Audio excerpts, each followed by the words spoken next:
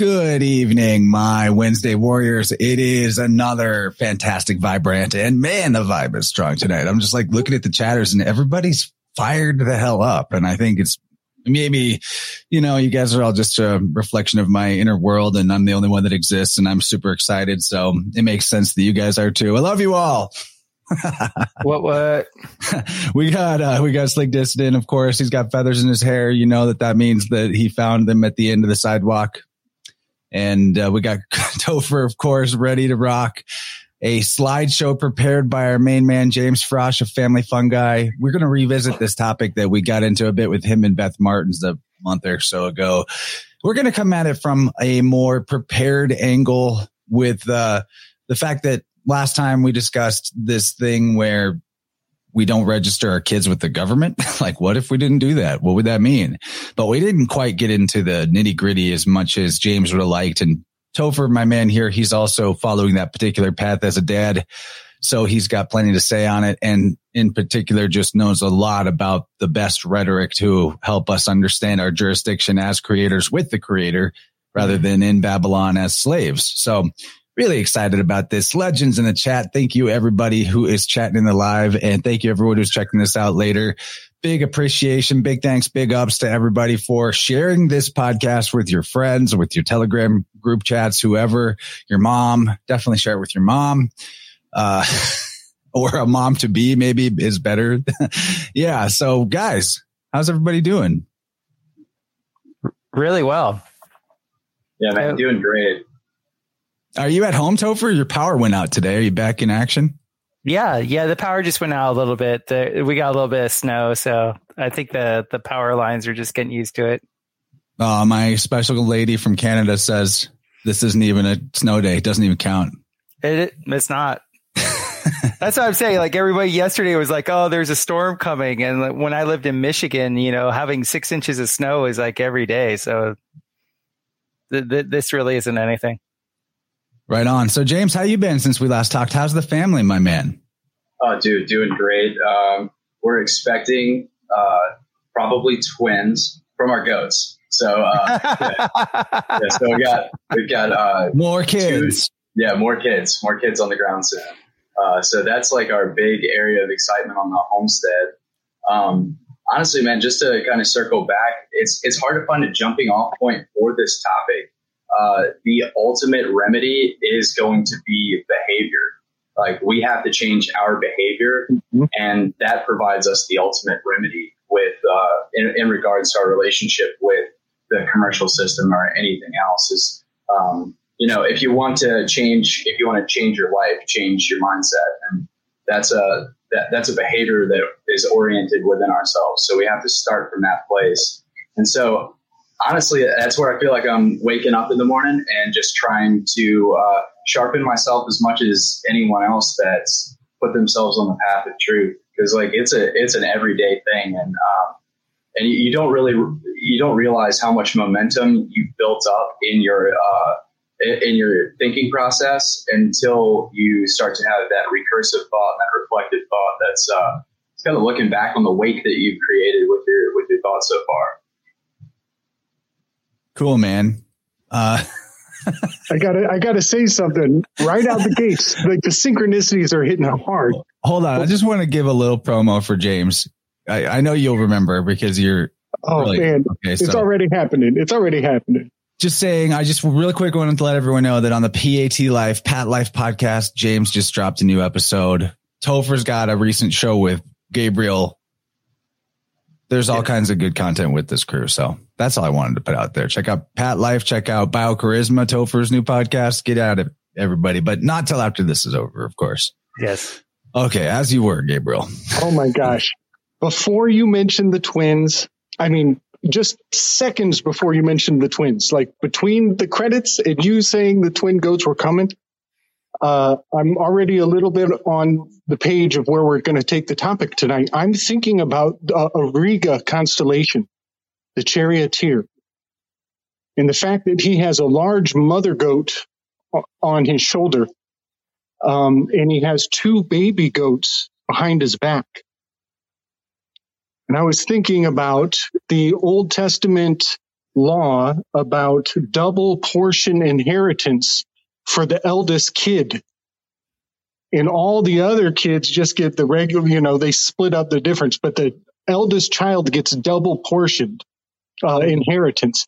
And then I was thinking, what if this is also a tactical strategy for having your first child, your firstborn, sacrificed to the public, registered in the public, and then keeping the other children reserved in the private?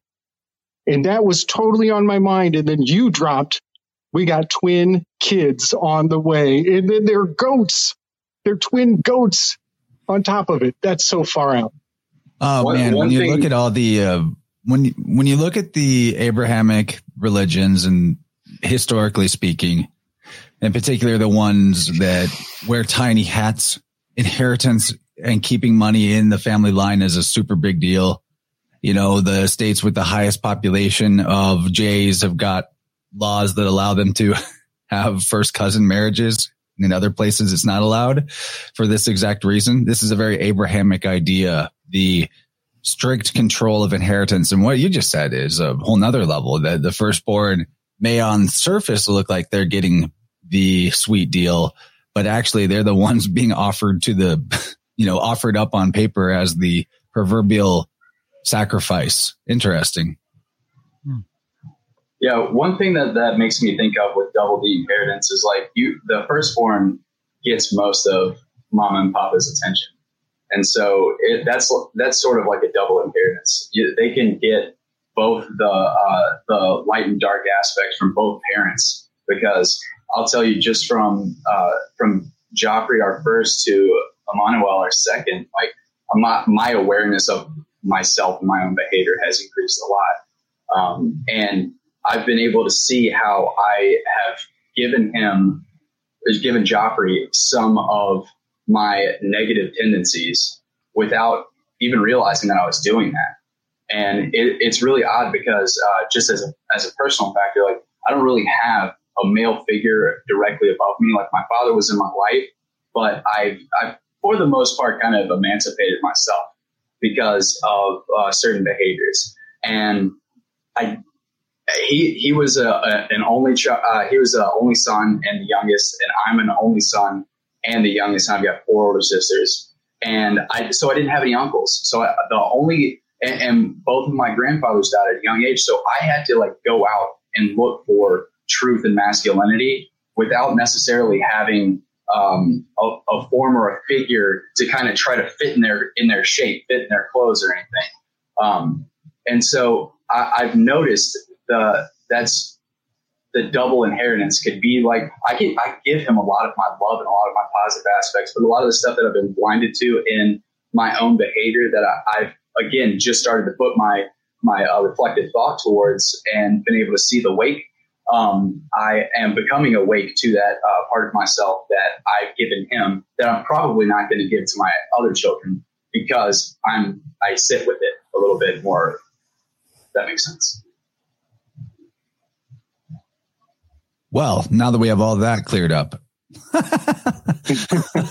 I'm really excited about the slideshow that we have to go over, which is packed with information and specific references. It could be something we'll share in the Telegram channels as well, so people can just hang on to it as sort of a guide or a cheat sheet to what we're going to be talking about. But before we really get the ball rolling, I do want to kick it over to Topher because he does have this new BioCharisma podcast launched. I think new and freshly available since we last actually had him on a Vibrant, I believe. So yes. Is there anything you want to tell us about what's going on with that, where people can find it, what episodes are coming up, what you're excited about? Please plug away. Everybody definitely should be checking into that. It's a great cast. You're doing awesome. Thank you. I appreciate it. I haven't had me on yet, but whatever. You're the benchmark, man. You're the benchmark. Soon enough. I'm getting to all the podcasters and media people I know as I go. I'm trying to rotate in scientists and no, builders. you don't have to justify to me. No, I'm not. I'm just giving you I'm giving you the strategy.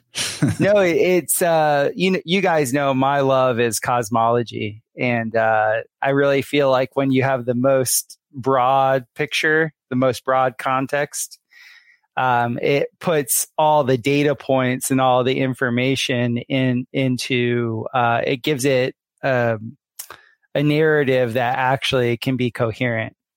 So what I'm trying to do with the podcast is just learn. I've always tried to learn from my guests and get to a point where we can weave this really great, it's going to be a curriculum. I'm going to put a curriculum together for my daughter and God willing, another child. And it's just something where I'll make it available for the youngins where they have the capacity to look at the world in a way that is very vivified, very alive, not this corporeal, addicted state that we were given. So that's what you're doing great, man. I mean, you're very lively for a 70-year-old. I can't believe you're gonna have another kid. Yeah, man. I have a beautiful young wife, so that's what you do. And and then that's just on the entertainment side of things. And then in my private, or I should say my professional life, I've been building now professionally for 17 years, and some really good projects are coming online where I get to kind of put everything I've learned from I guess you'd say an out of the box perspective into practice. And we're going to have some really cool art installations in the near future where we'll be able to test people's biometrics relative to the base resonance of the structure, relative to the HRV of the people outside, relative to plants that are being monitored for their biorhythms. So it's going to be a lot of fun. Good stuff, man. Topher, have you ever read The Celestine Prophecy? Yeah, it was the very first book my sister gave me. Man, that's exactly what that's making me think about. Really good book. Yeah, that book definitely helped me make some sense of my hero's journey at a crucial point. Great book. Yeah. Some grabble in it, but no one's perfect. I was so young when I read it. It was perfect at the age I read it. So right here, we got a Family Fungi. We're looking at the shop tab. What can people find right now with your guys' offerings here, James? Yeah, so we have medicinal mushroom extracts. I've got it's a 5 mushroom tincture. It also has honey, so it's kind of more of an elixir, but it's reishi, chaga, lion's mane, shiitake, and turkey tail, and it's just a really great blend to support your body any time of the year. Great for detoxification and helping support your lymphatic system. Great for inflammation, and reishi is just a potent medicinal mushroom and antihistamine, so it's great for allergies. And honestly, a lot of these mushrooms grow pretty much everywhere in the U.S. at some time of the year, so you can even forage for these and make your own extracts and tinctures and find them locally. We have some powders and some different medicinal mushroom powders, mainly just reishi and lion's mane. And then I have cultures available as well for the aspiring enthusiasts. Good stuff, man. I can definitely vouch for that remedy tincture. It supports your body's detox process and really speeds up the uncomfortable part of it. And then you're back in action a lot quicker. And yeah. Like I tell people, your body still has to do the work. Like it's not like you put something in and then something's magically missed. Like it displaced something magically. Like you're still going to have this cascading effect of body processes where you're recognizing, oh, I don't need to hold on to this anymore, and I can flush this out. And so that can be in like any of your body's tissues. It could be in your muscles. It could be in your digestive system. For a lot of people, it's in your digestive system. Just eat real food as close to the source as you possibly can. But look, let's go ahead and dive into it, because I really don't want to spend a whole lot of time on it. I would like to just kind of discuss the the overall principles. The principles are few, the applications are many. So but I will say we don't have to rush. And if, you other gentlemen have anything to weave on this, even if it's a bit tangential, I'd like to just take things in whatever circuitous route we can, and we'll take as much time as we need to really get everything said that we want to say. Assuming, heck yes. Dude, I'm gassed up because these are the people that I want to talk to about this. So yeah. I'm extremely excited. So public versus private is an important concept to understand.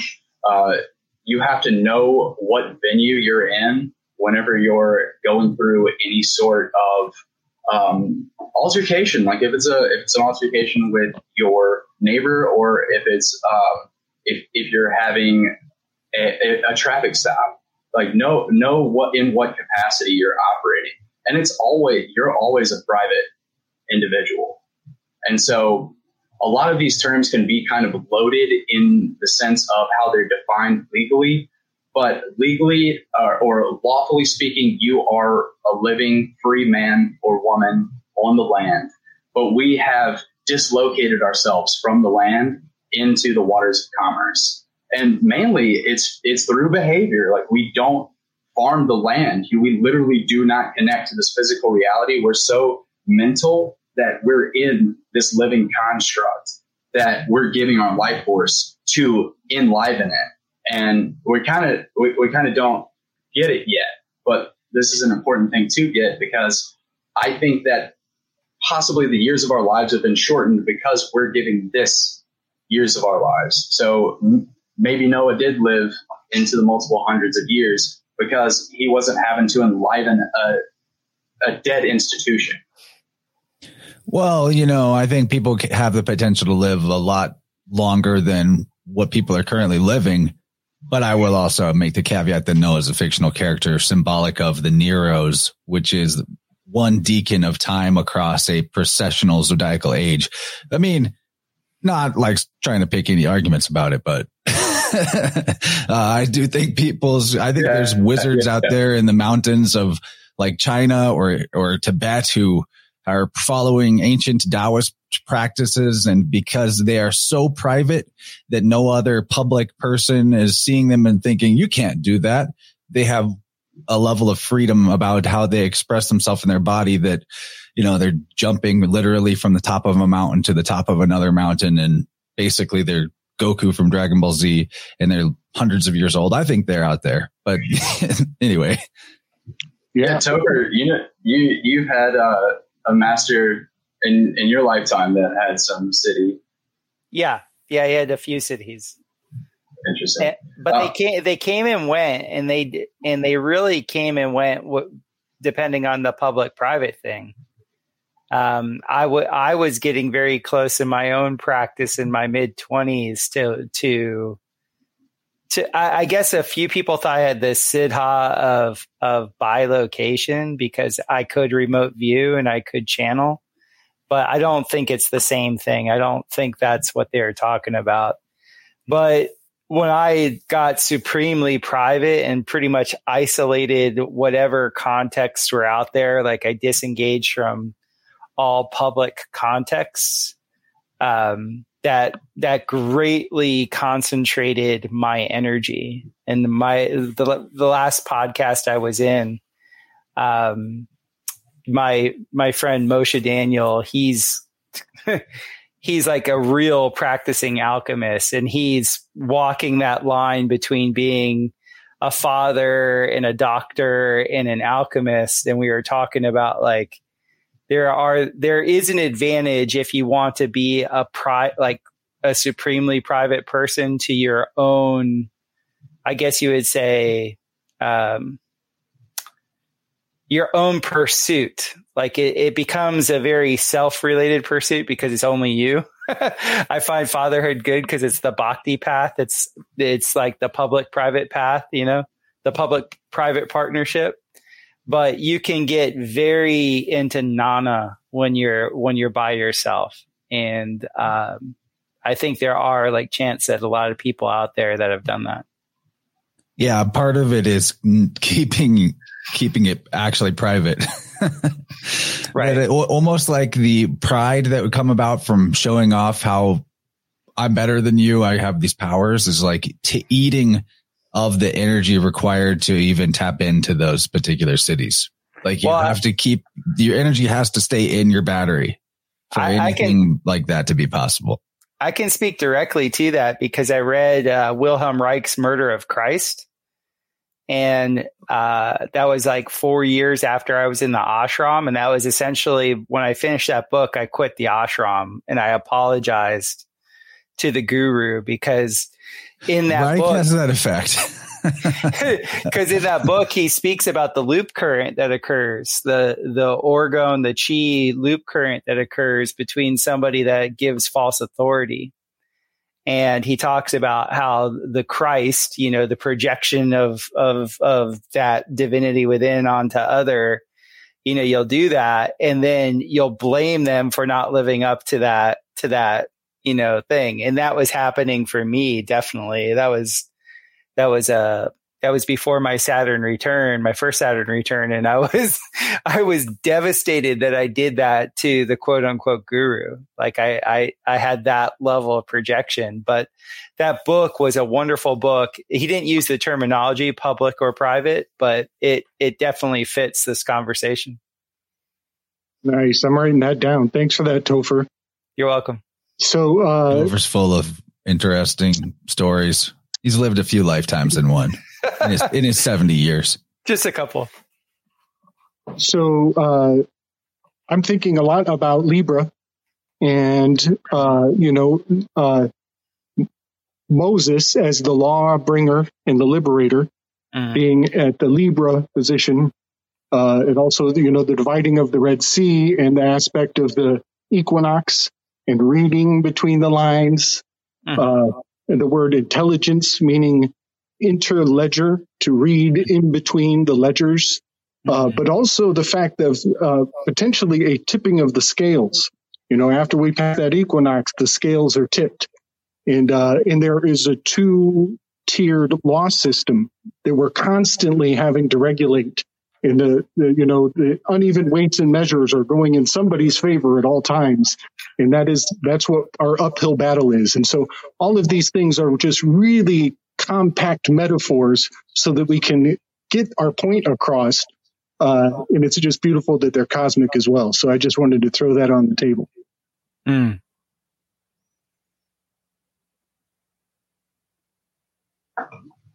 Yeah, I recognize the hand of Mark Passio on this particular slide.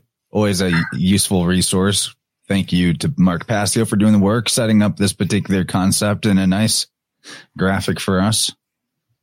Yeah. I really appreciate all of the folks that have put a lot of work and exploration into the multitudinous pathways to study law. But it comes down to the truth of natural law is where all law stems from. Natural law is pretty harsh. So it's based upon truth. And truth is one of those things that will stand bare and naked any man. And no concept that is untrue can stand before it without completely being obliterated. Like people have a bullshit detector, even if they're convincing themselves otherwise about an idea.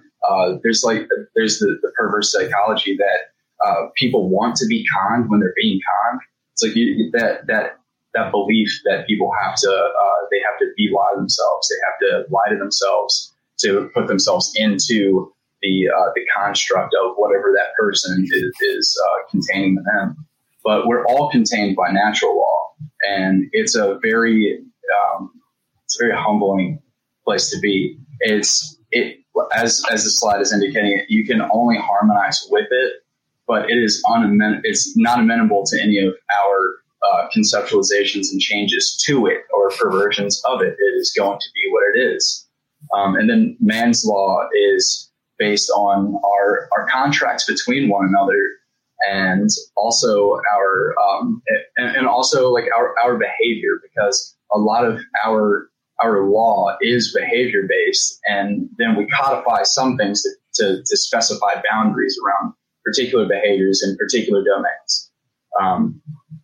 But for the most part, man's law is to put up guardrails to keep people from driving off the cliff. Like, I don't really have any beef with man's laws, but there are some institutions that take advantage of this to manipulate people for their attention, their life force energy. And you can go ahead to the next slide, because this is really the one that I wanted to touch on most. And so natural law can be understood through the 7 Hermetic principles. There are other ways that you can understand it as well. This is a great way to start working with understanding your mind, understanding the mind of different individuals. You can start to gain insight. You can start to gain insight. And so the laws of, or the principles of mentalism, all is mind, or all is pervaded by the mind of the creator. And so we can adjust our individual vibration to be more harmonic or more resonant with that particular vibration. And I will also add in that, in my opinion and experience, the mind that is the all mind, that is the I am essence and consciousness itself, is also life force energy. So, government, which means mind control, also thus means life force control. Well said. Yeah. And that's why I really appreciated you sharing Matt Presti's documentary and interviewing him. That was super solid, just for helping people to get a grasp on how tricksters hijack your subconscious or your imagination to implant beliefs that you start to play with. It's like a kid. You give a kid something, they try to figure it out, but you're trying to figure it out is actually part of the attention game. And yes. And so it's part of, it's like a Zen koan. It's meant to break your mind, but these particular things are designed to break your mind in a favorable way for the person, for the wizard that designed the puzzle. Like, I want your particular behavior to be steered in this direction. I'm glad you got to check out the Presti episode, and really people good. Mark your calendars. The Vibrant of February 8th to 8 will be returning Matt Presti to talk about Walter Russell physics and cosmology with Dr. Bear Lando and Mike Winter from Alpha Vedic. So that's going to be, we're going to learn a lot. I want to call in on that. Yeah, well, you should. Why don't you? All right. It's on. So from the cognizable principles stems positive law, and from that procedural law and remedial law, then substantive law, which is where we find most of our issues whenever we're starting to speak about the birth certificates and social security numbers and all of this stuff. All of the birth certificate, social security number, these forms are all going to fall under public law, and they're going to be part of the administrative law. But this is the thing, is that it's your property if you create it. So this is one of the things that I tell people about with money, is that it fundamentally comes down to a property rights issue. If we are using the Federal Reserve's property, then they have the purview to control your conduct with their property. If you come in my house and you have your shoes on and I say, leave them at the door, I'll kick you out of my house. I'll kick you out of commerce, unless you're going to do as I say. You can come into this venue, but you have to perform in certain ways. Performance and obligation are really important concepts to understand, because if you enter into a contract with someone that you will perform a service for them for payment, then you are obliged to perform that service for payment. So if they pay you first, and that's a stipulation in the contract, is first you pay me, then I perform. Well, if you don't give them the service, then it opens you up to suit. And in this particular case, that would be private law. Public law can be best understood as law regarding the government. So constitutional law falls under public law because the Constitution is a limitation on government's ability to have any regulation of private activities. you get the criminal, tax, and administrative law whenever money starts to come in. With the invention of money as a Federal Reserve note and as a negotiable instrument, you have to have these other venues for the control and regulation of the money. And so the money is just a representation of labor energy. And so this is the crux of where labor energy is being controlled, is through criminal law, tax law, administrative. What criminal law really is if you're injuring your brother, but some things tend to lean in administrative and criminal law. But family law, like if you start a family with a woman and you are and you walk out on her, she has the purview to sue you personally or find a representative, and it can be the state. So in this particular case, the state can come in to represent in family law, and you can have this happen through the joinder of the birth certificate and the social security number, because they have an interest to see that this account that is created from the person is not being injured from the actions of the father. You can go ahead and go to the next slide, because we can flip back and forth unless you guys had something that you wanted to say about that. A couple of things on my mind is like, it is very difficult. We are not educated for the amount of rethinking the way things work constantly. And, and it becomes very difficult to speak impeccably too. Once you learn these truths, you realize that your words have been not serving you as strongly as they could. And that's what all of this learning is about. But one thought that comes to mind is that all licensing is permission to act. And even to the extent of acting as in theater, as in a ritualistic ceremonial production, you have permission to act. And I'm even thinking there might be a fine line we should consider between acting and doing in our lexicon. And these are like the levels of nuance that makes it really hard to speak impeccably, to keep yourself out of the public. Mm-hmm. And another point. Go ahead. And that's why at the beginning I prefaced with, it's all about behavior. Like we'll keep coming back to behavior, and mm-hmm. we can examine the ways in which we've been conditioned into particular behaviors mm-hmm. that perpetuate this. And we can also examine some of the ways in which our minds are being, mind controlled. The government is starting to put boundaries, put up the walls to direct us, where we can actually do that in our private capacity for our families and for ourselves. And some people find that freedom in journaling. Like journaling can be a way that people write themselves, but you can write yourself. You can square yourself up a little bit through writing out your thoughts and through connecting with that creative potential.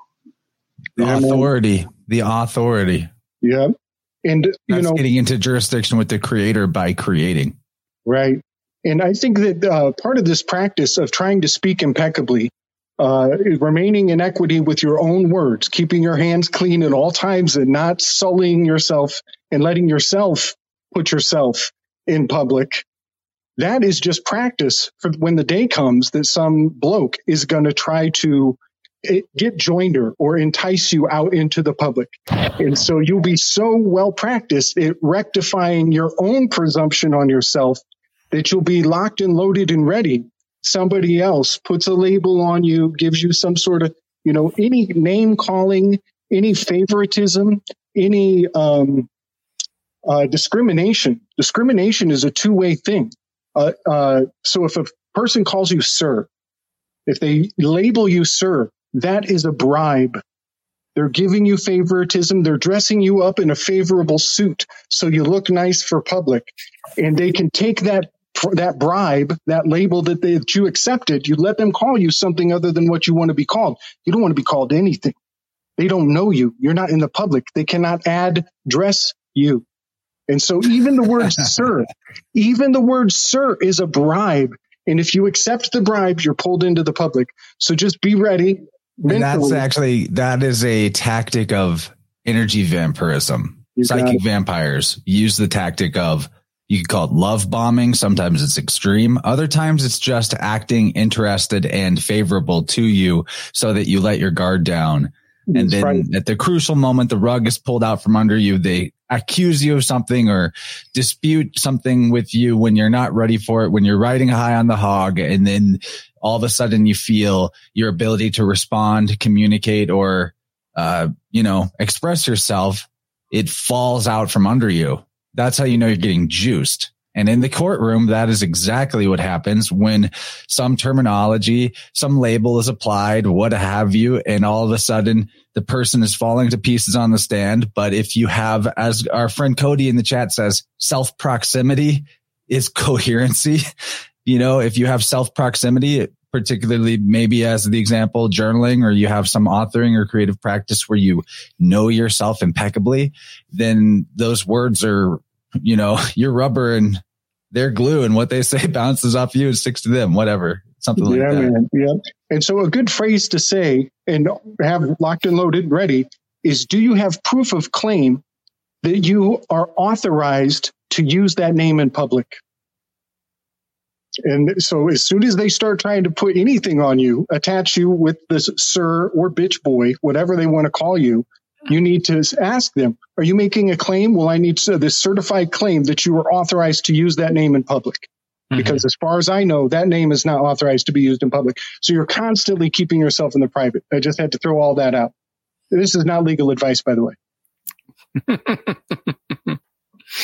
We're not adding vices on anybody here. That's good, man. I saw the microphone come down, Topher. I thought wheels were up. I was ready to throw legs off, man. Well, it's kind of very interesting. The whole, it's just neat when you're like I hate to give all this like my own history with this stuff, but my teacher, that's why you're here. My teacher in Vedanta Advaita, like his whole thing was, when somebody's trying to project something onto you in the spiritual world, you're always like, okay, who's projecting what onto me? And so the whole ashram, the whole thing was about not being in codependence, but being in interdependence and independence, and just having the capacity to understand when projection was happening, when there was this like leeching, this vampirism. And so our words were monitored, like you had to like speak in a very, very coherent way. And it was really the month that I really decided to leave the States. I was just got back from India, and I was walking down the street like 3 a.m. in the morning because it was so nice out. And all these cops came and pulled over, and they were trying to like bully me. And the cops were like, asking me my name, and they're like, what are you doing out here? And I'm like, is it illegal to be walking out here? Like, I just kept asking questions. I never let them land anything on me because I could feel, because I was in such a sensitive state anyway. And I was somewhat offended because I'm just walking. I'm just enjoying the night sky. I'm doing my practice, and hear all these cop cars. And then they started making like accusations. And so I just asked for evidence. I was just like, where's the evidence that I was looking or doing that? And I didn't know anything from law. I never even thought of law. I was just coming from the standpoint of spiritual sovereignty. Which demonstrates that studying law is a spiritual path. If you let it be. If you're a commercial law, like, you're run-of-the-mill lawyer, maybe not a spiritual journey as much for them, but the true natural law is a spiritual journey. Yeah, the creditors I knew that turned me to law, a few years ago. As soon as they started telling me what they were telling me, I was like, oh my God, this is the most conscious process that there is. Because it's not like the new age world where you can kind of hide somewhere, not really, there's no real, skin in the game. This is like you take the most spiritual world and like then that is grafted into all of the physical. And I was like, this is the most conscious process I've ever come across. So that's why I love it so much. Well said. Yeah. And so this PowerPoint and this discussion, any little bit of it could be hours and hours of study.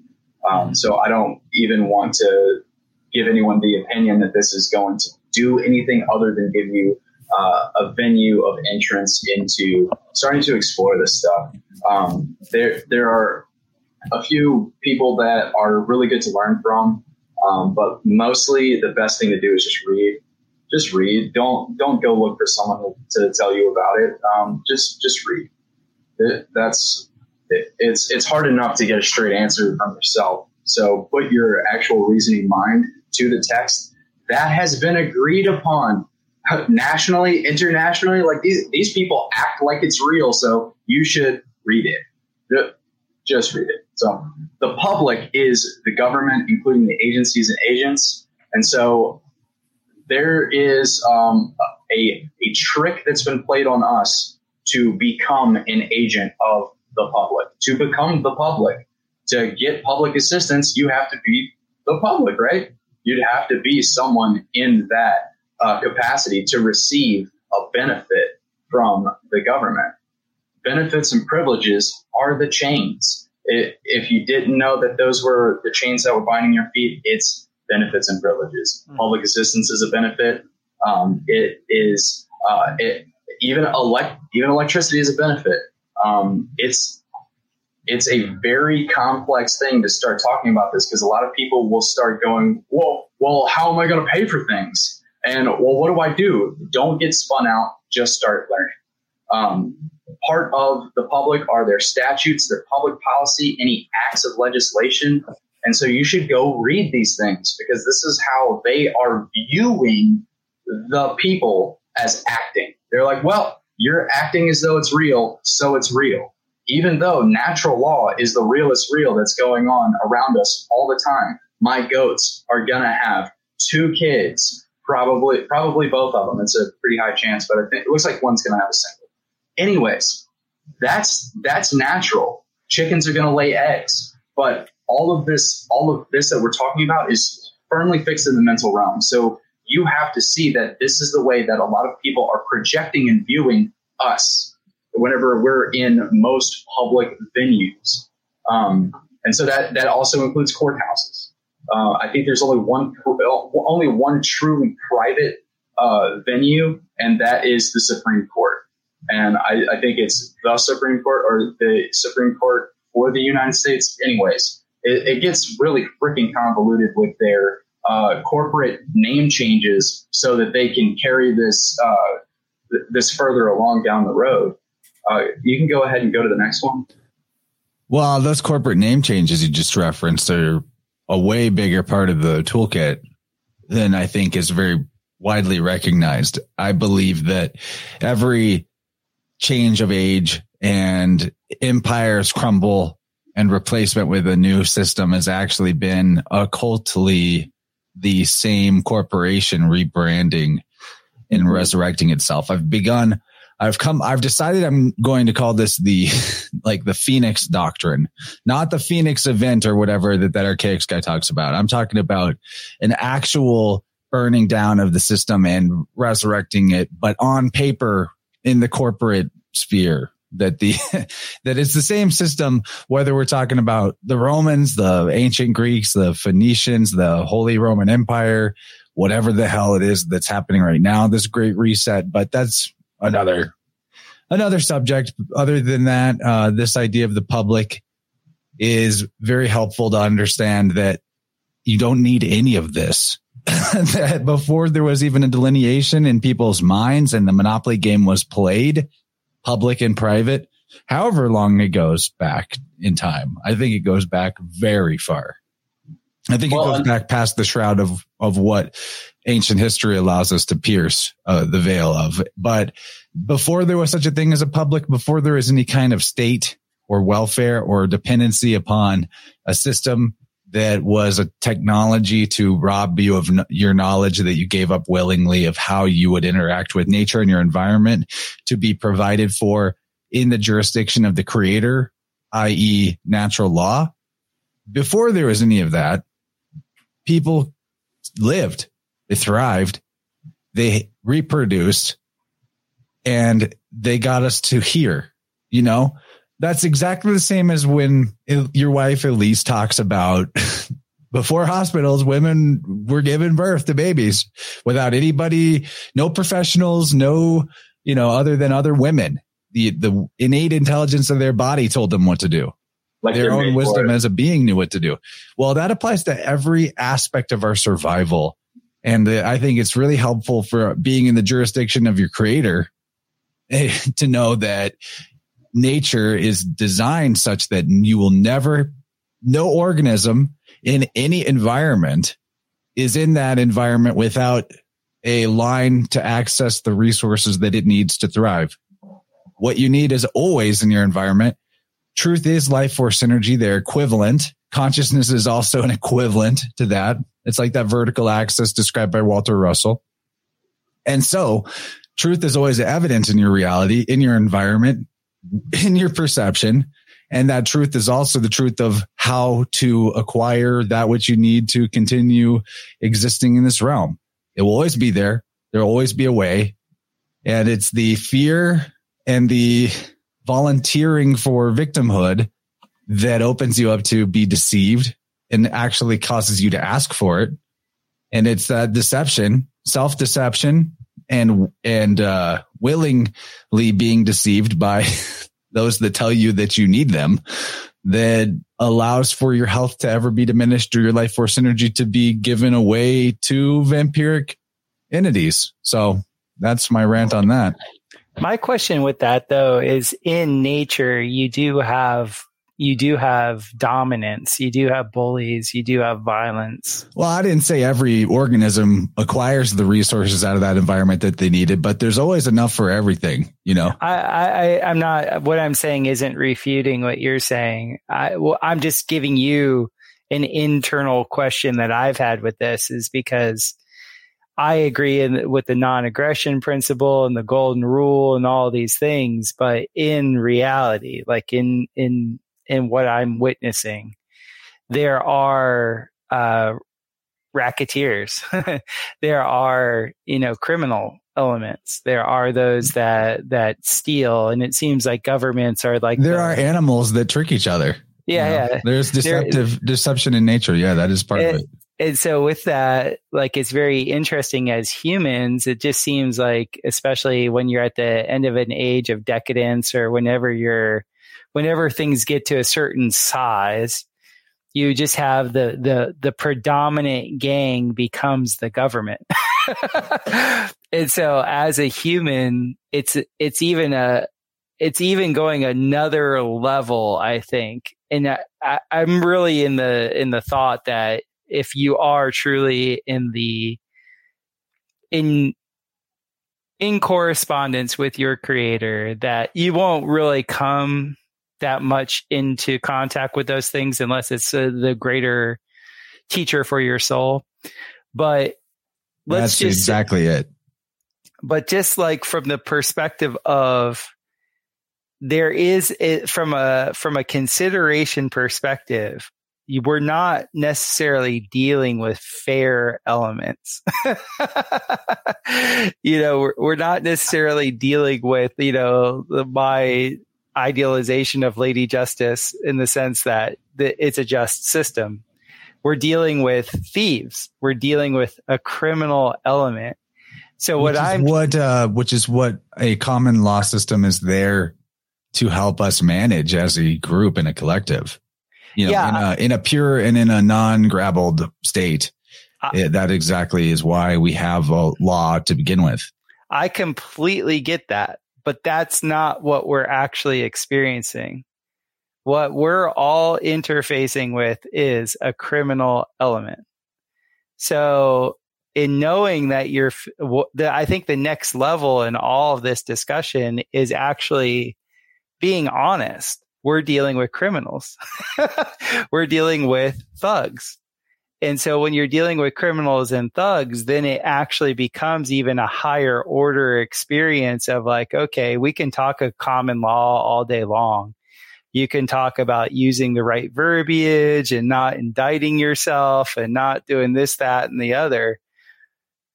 But what's this common law handbook for jurors, sheriffs, bailiffs, and justices? Well, I think what you're saying makes a lot of sense, and that in the aggregate, that phenomenon that you're describing about how the deceptive element is intrinsic to nature, it reveals itself in the fact that, like you said, government's the biggest gang, or it's a cartel, or it's a mafia, that in a vacuum of no cartel or no mafia or no gang, a gang, cartel, or mafia will form, because that is a particular developmental phase in consciousness that some beings spend an entire several incarnations in just to, finally get it. So, the key to that is to still know that, the wrong thing never happens. And like you said, if whatever you encounter in that sense or befalls you with that group is there for your learning, and that the obstacle is actually the path. And, you go through, not run away from,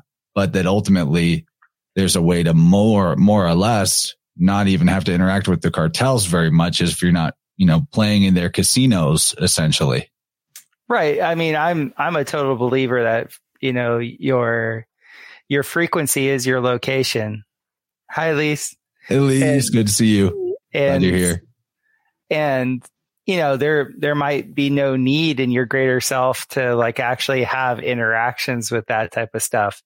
But the second in this day and age, if you're doing commerce, if you're actually, out there exchanging money one way or another, or currency, however you want to say it, no matter what, there's going to be an interface. There is going to be a checking in, because the gang wants their cut. The gang wants their vig, right?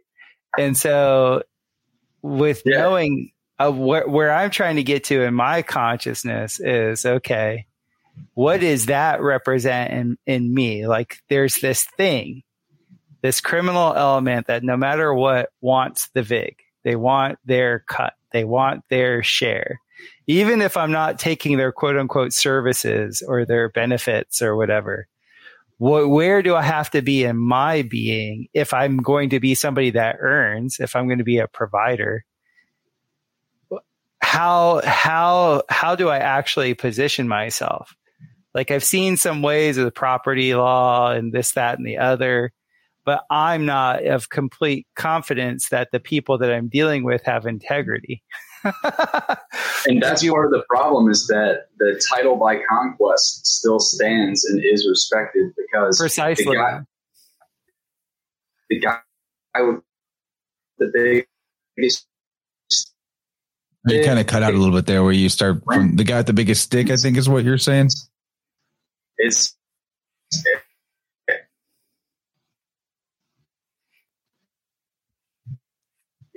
internet dropout, but he'll be back. It happens. You have to form the how about now? Okay, I think you're back. Cool. Sorry about that. What I was saying is, the guy with the biggest stick, the one that can exert the most force, is going to be the victor. And what we've seen are we've seen fearful victors, people that will gladly take the victory, but they don't even want their faces to be known or seen, because if so, it's the revolution again. Any revolution, name one. Guillotine gets brought out. These people, if you know them by their face, by their deeds, then they get brought out into the street, because that is a part of natural laws, that if you're going to parasitize any community, you typically don't last unless you're parasitizing something else. And even those parasites eventually get dealt with through some response in nature. And I think that's why we see the build it up, burn it down, build it up, burn it down, get as much as you can, try to transfer it to the future generation. Like, they still have that respect for the future generation that a lot of us have lost in the West. I'm going to say us in this chat, but a lot of people have lost, that they either don't want to have children, They want to abort the children that they're going to have. And so it's a challenge to get people to respect that leaving a legacy of happy people is like one of the highest things that you could do for this place, because regardless, we're all on the same unidirectional arrow. And I was actually talking to Kyle about this earlier. I was saying that at the end of the day, if they want your stuff, they got your stuff. And you have to make amends with the creator to just let it happen, man. It's not in our hands to control every single aspect of this, but we can start to control our behavior. Our behavior is going to be the thing that sets us free inside of our minds, because we're going to be like, I'm okay with what I'm doing. I'm not hurting anyone. I'm productive. I think that the lack of productivity in individuals' lives, whether you're not creating something with your hands, or you're not getting your hands actually touching the earth in some form, those are the people that start to have this mind virus of a lack of abundance. Everything that you could ever have or ever want is already here. That doesn't mean that you need it, or that you, even if you had it, that you would be the best dispensed to use it and to use it properly. And, you know, it's something where you have to be fit enough in your own life and productive enough in your own life where you start to not have that mind virus that's a lack of abundance that is talked about in New Age.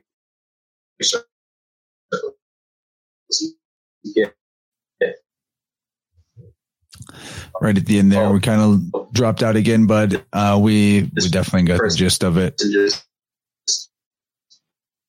feels like there's a lack of abundance.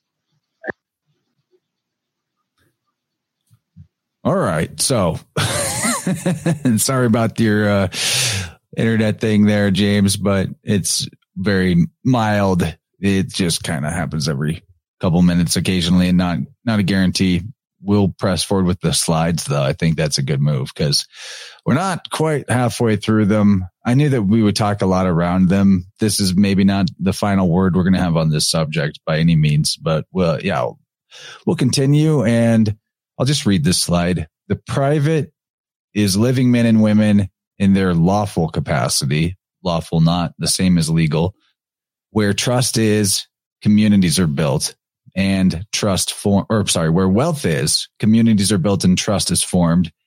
The cohesive quality within society based upon agreement, whether constituted through written agreement or upstanding morality, is what constitutes the private.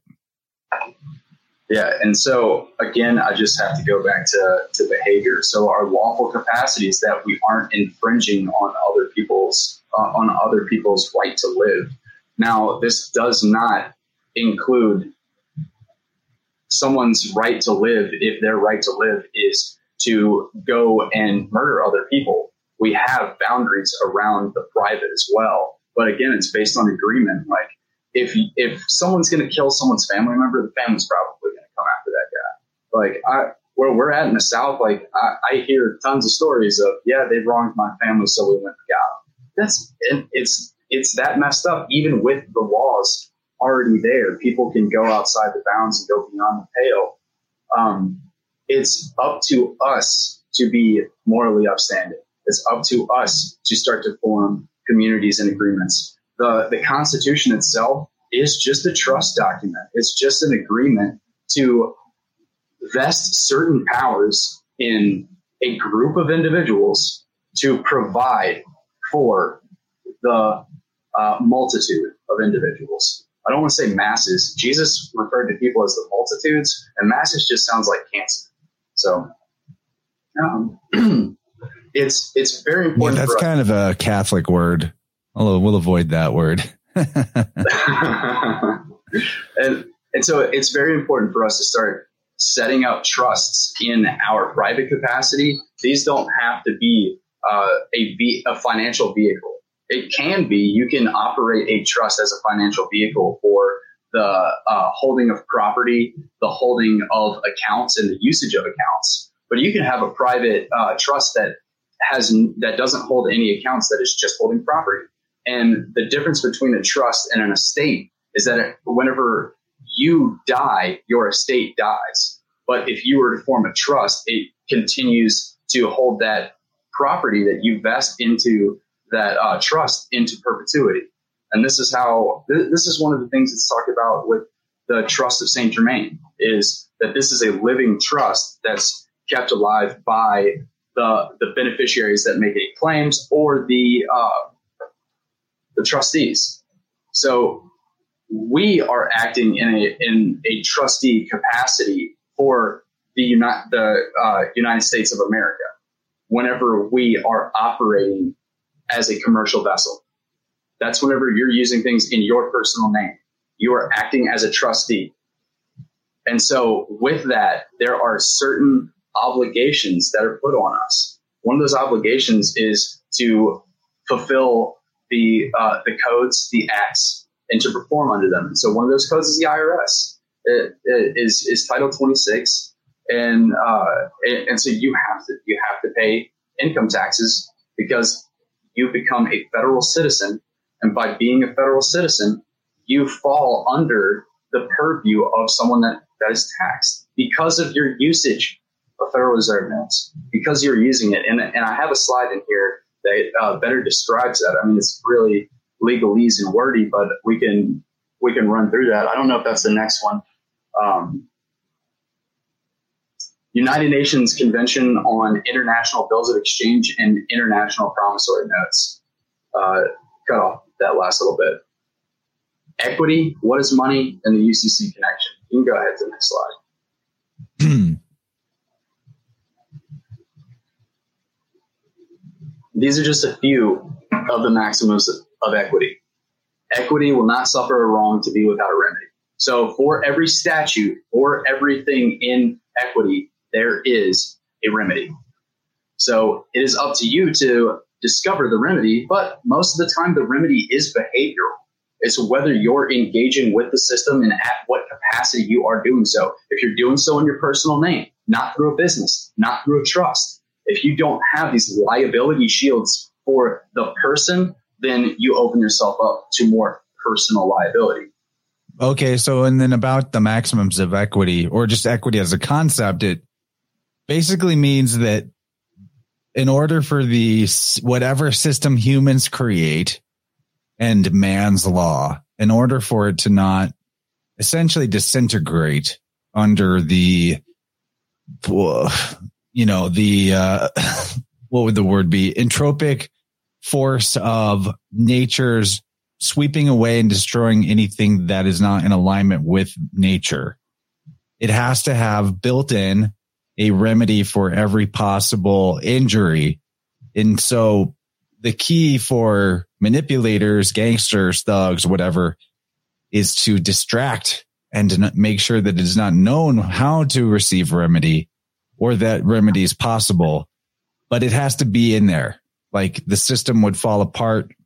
Whoever is using and abusing people through the system, for that to even be possible in perpetuity and for it to last a long time and continue to be possible for them to do that, there has to actually be their own kryptonite has to be in there. The way for the just and right thing to happen, the path has to be available. And that's a way of understanding equity, right? And the truth has to be there too. Yeah, that's nature. Nature is the truth. Exactly. Reality. What is equity? So equity can be understood as like fairness under the law. And so it's intended to present two parties equal opportunity in front of in an administrative court. Justice or right. In practice, equity is the impartial distribution of justice, or the doing that to another which the laws of God and man and of reason give him a right to claim. It is the treating of a person according to justice and reason. And, Webster's 1828 dictionary is the way to go, because you'll get your sentence that uses the word will be usually a Bible verse. The Lord shall judge the people with equity.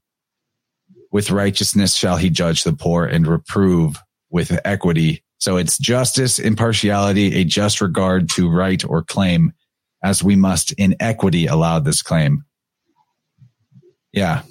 Oh, or in jurisprudence, this is another good definition. In jurisprudence, the correction or qualification of law when too severe or defective, or the extension of the words of the law to cases not expressed, yet coming within the reason of the law. Hence, a court of equity or chancery is a court which corrects the operation of the literal text of the law and supplies its defects by reasonable construction and by rules of proceeding and deciding, which are not admissible in a court of law. Equity, then, is the law of reason exercised by the chancellor or judge, giving remedy in cases to which the courts of law are not competent. So that sounds like a lot of 1828 word salad, but basically it's that, that's why you have the human factor in the system. That's why you have the chancellor or judge, because they're supposed to be there to be like, all right, this is what the letter of the law says, but we're going to use our God-given gift of reason and our conscience to apply the most fair and equal way of making this law be followed as possible in the simplified way of understanding the term. Which basically means like that the law of karma has to be sort of respected for the legal system to not crumble under the weight of its own, dishonesty. Well, it sounds like that until you start to look into how something is admitted to the court record. You have to file an affidavit. It has to be an affidavit, or it's inadmissible in court. Like they'll say, "Oh, I can't hear you."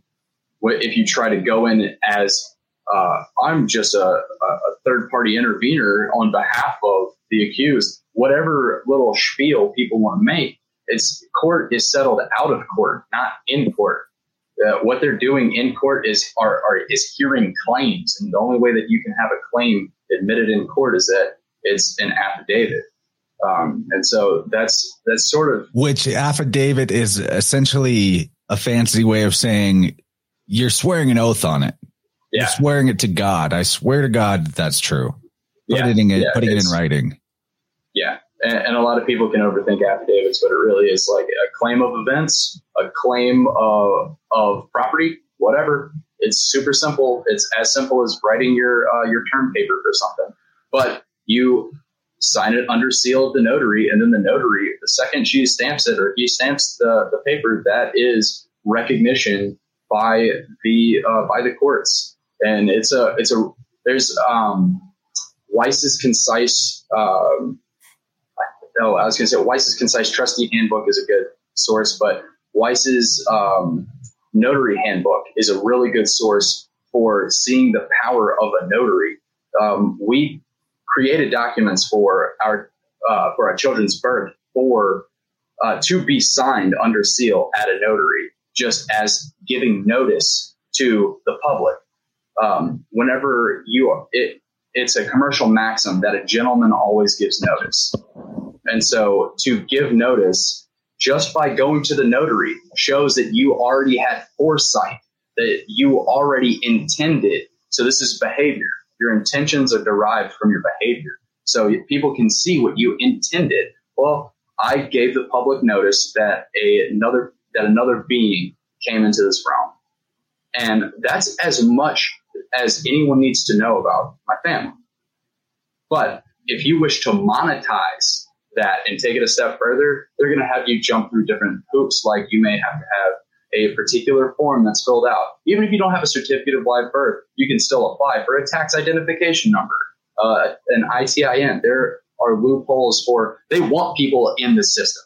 So if you are someone that does not have a social or does not have a birth certificate, they're like, well, we're going to figure this out. There is a path to get people into Babylon. It's harder to get out.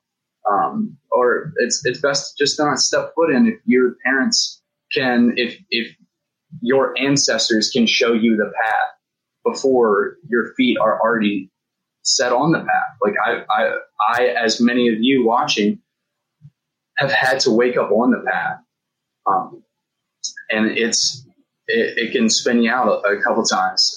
But you have to ground yourself in doing something real. Edify, edify, edify.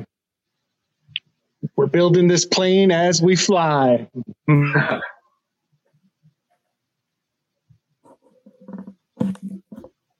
Was there anything else you want to cover off on this slide here?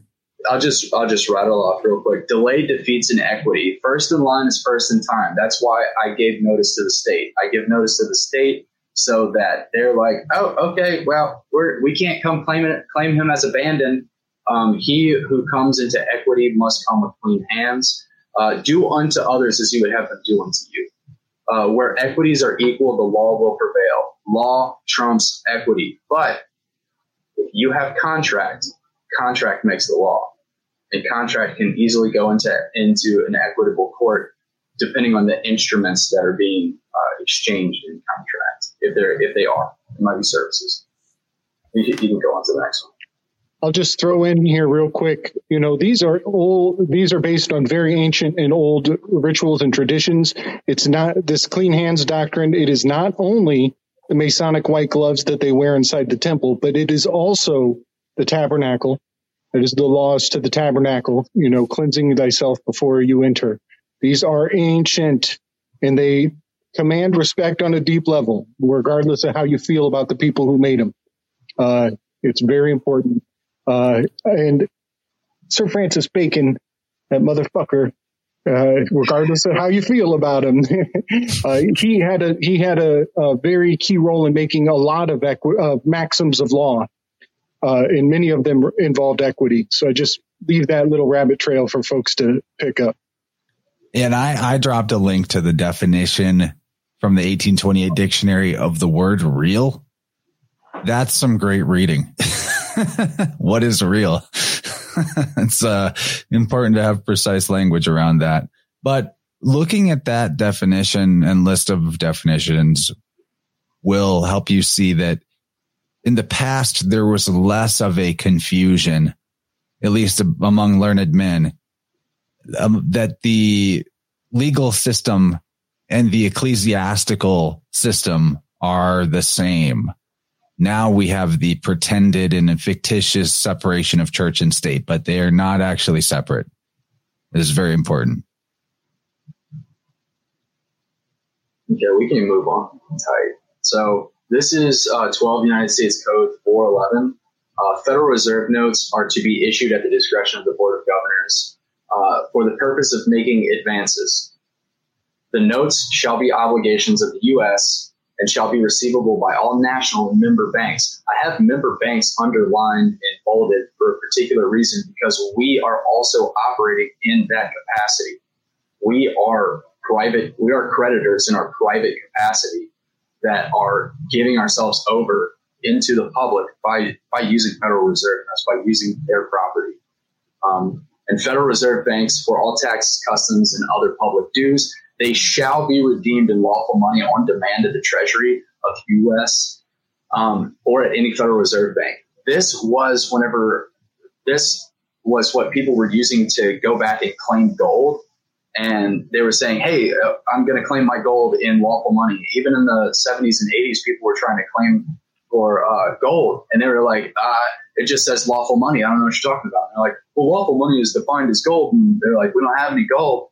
And they were trying to exchange Federal Reserve notes for gold. And they weren't giving them anything because the lawful money had already been seized as collateral for the bankruptcy of the United States. And they had already moved on to something else that constitutes lawful money.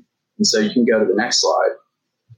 I have seen stuff go around from people claiming to be able to teach how to get paid in lawful money from your whatever your jobs are. I don't know how plausible or possible that is, but that it's the idea would be that it's on the ledger as, actual credit, not debt, because the US dollar is debt and we're trading around debt notes as opposed to that's the simplest way of conceiving the difference between lawful money and what we trade around called dollars currently.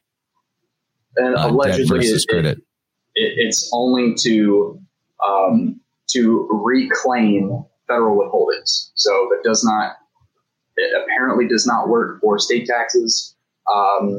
There are different places online that you can study about this. It is considered a process. I don't know if it works, or I wouldn't recommend trying it. I would recommend educating yourself. Like I said earlier, read, use your reasoning mind, and put it to these things. This is 12 USC 412. Any Federal Reserve Bank may make an application for Federal Reserve notes. So whenever we're making an application, we are intentionally creating money. Anytime that we are creating an application in the commercial system, if you apply for a car loan, it is money. If you apply for something, they take that instrument with your wet ink signature as a negotiable instrument. The application must be accompanied with payment or collateralized in the amount equal to the sum of the Federal Reserve notes. The collateral security thus offered shall be notes, drafts, bills of exchange, or acceptances, or bills of exchange endorsed by member banks. So whenever you sign the back of a check, you are endorsing it. So this is where the guys that are coming in saying that they're claiming lawful money, they're doing so through their checks by making a restrictive endorsement. Again, I do not know if this works. This is a method that some people try and claim to work.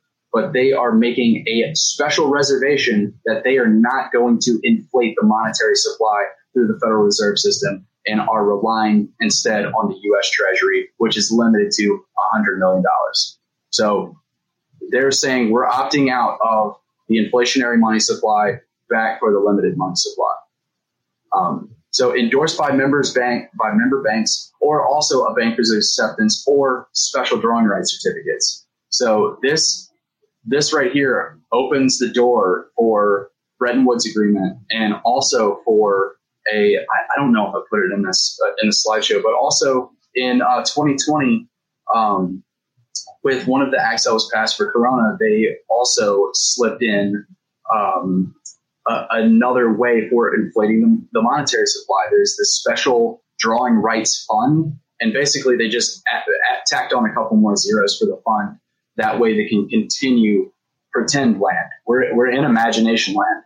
Collateral for security shall be notes, drafts, bills of exchange. Let's go on to define what notes, drafts, and bills of exchange are.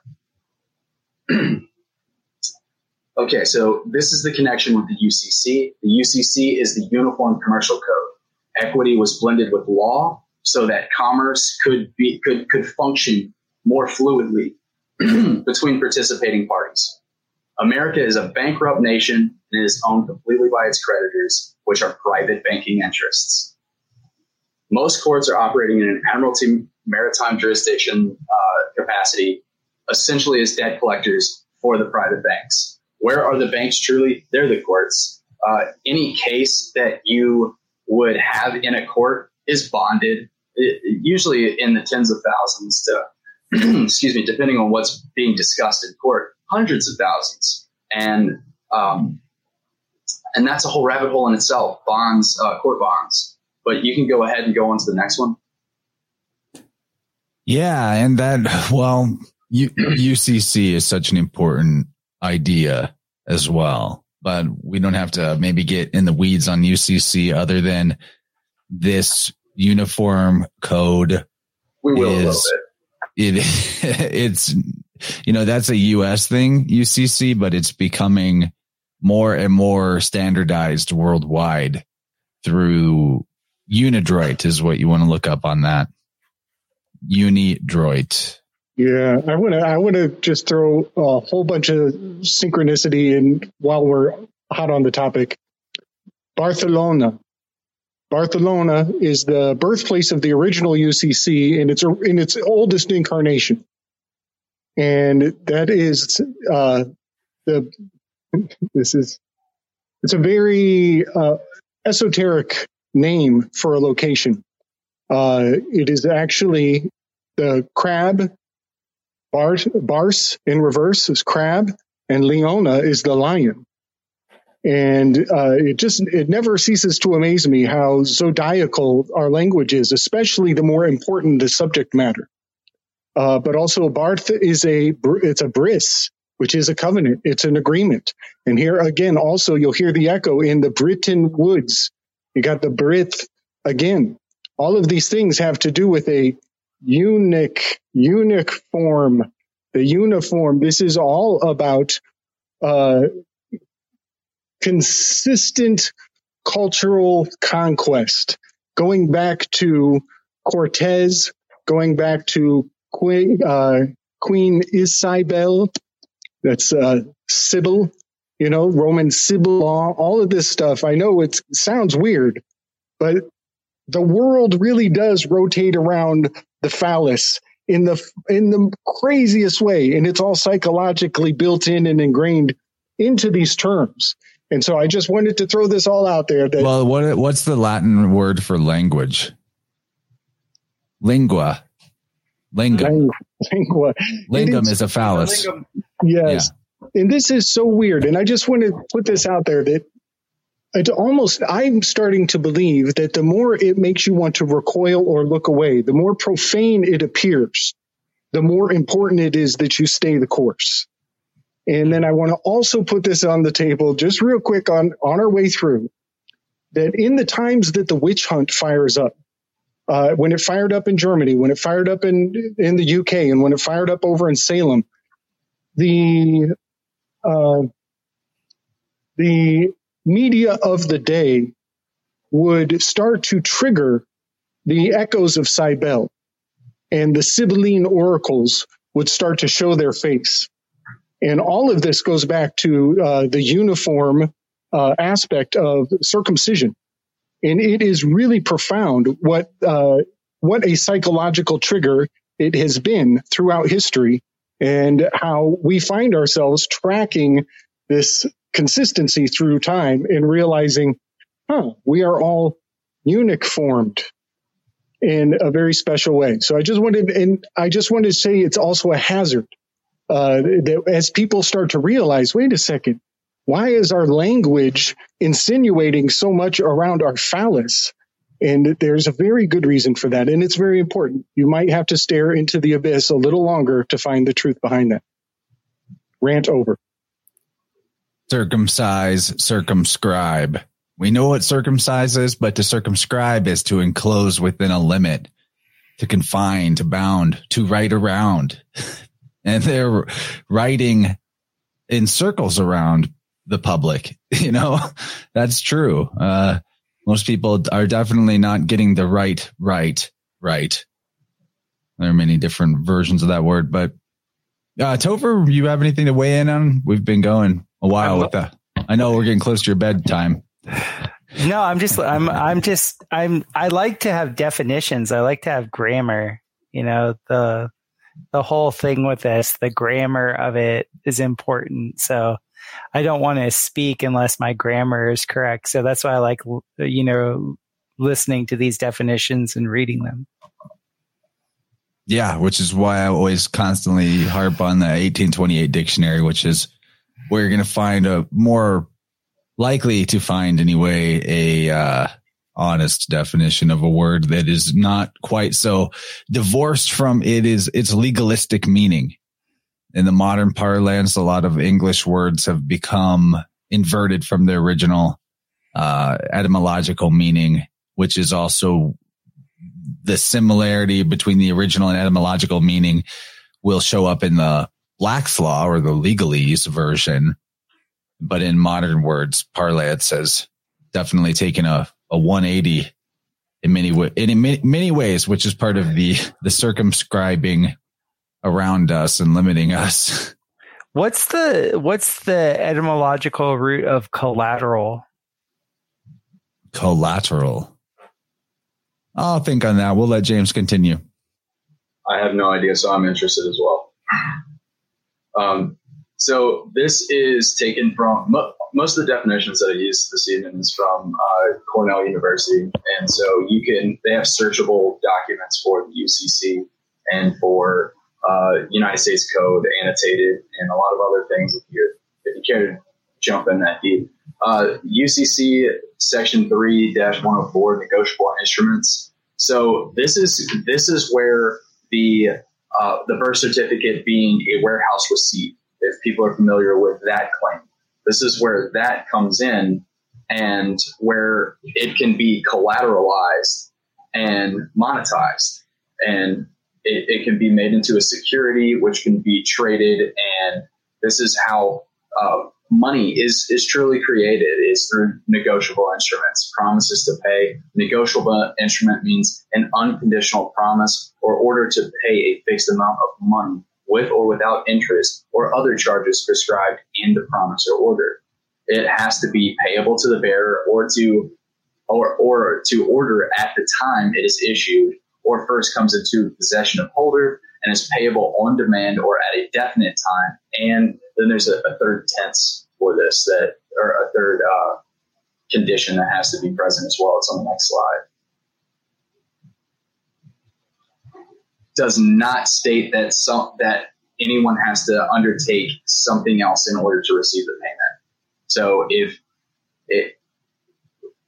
let me back up. Does not state any other undertaking or instruction by the person promising or ordering payment to do any act in addition to the payment of money.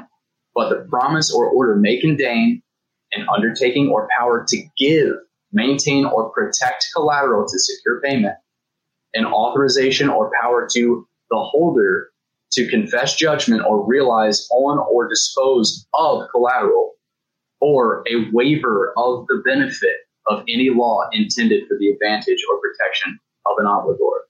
So a negotiable instrument is a promise to pay a certain sum. Can you go back? I don't have it pulled up here. But right now, we don't have any money. The way that our public system is working is solely on special drawing rights or promises to pay. These things are being like an unfunded liability, not like it could be funded by anything. There is no substance. We have gone from substance to form. So now there is no gold backing it. There's hardly. Sounds kind of mutable, doesn't it? It sounds very mercurial. Mutable. Yeah, it sounds like. Go ahead, Gabriel. No, I hear what you're saying there, buddy. Yeah, man. Yeah, that's a big weave. That's something that Topher and I talked about over on his channel. Put a pin on that, and if you haven't seen our show, go give it a good listen, because we're in a newly mutable age as of 2012 Smit-Mundt Remodernization Act. Huge weave there. Huge weave. Does that mean whenever we enter a new age, that part of what allows for the mutability is censorship? Could be, yeah. You have to censor the old way and the old word. I mean, it's so all prevailing. It goes all the way down to your autocorrect on your phone. Mm-hmm. It's in more places than you can imagine. It's taken me months to even compile the list. It's so profound. Mm-hmm. Just wanted to correspond that with what Topher's saying.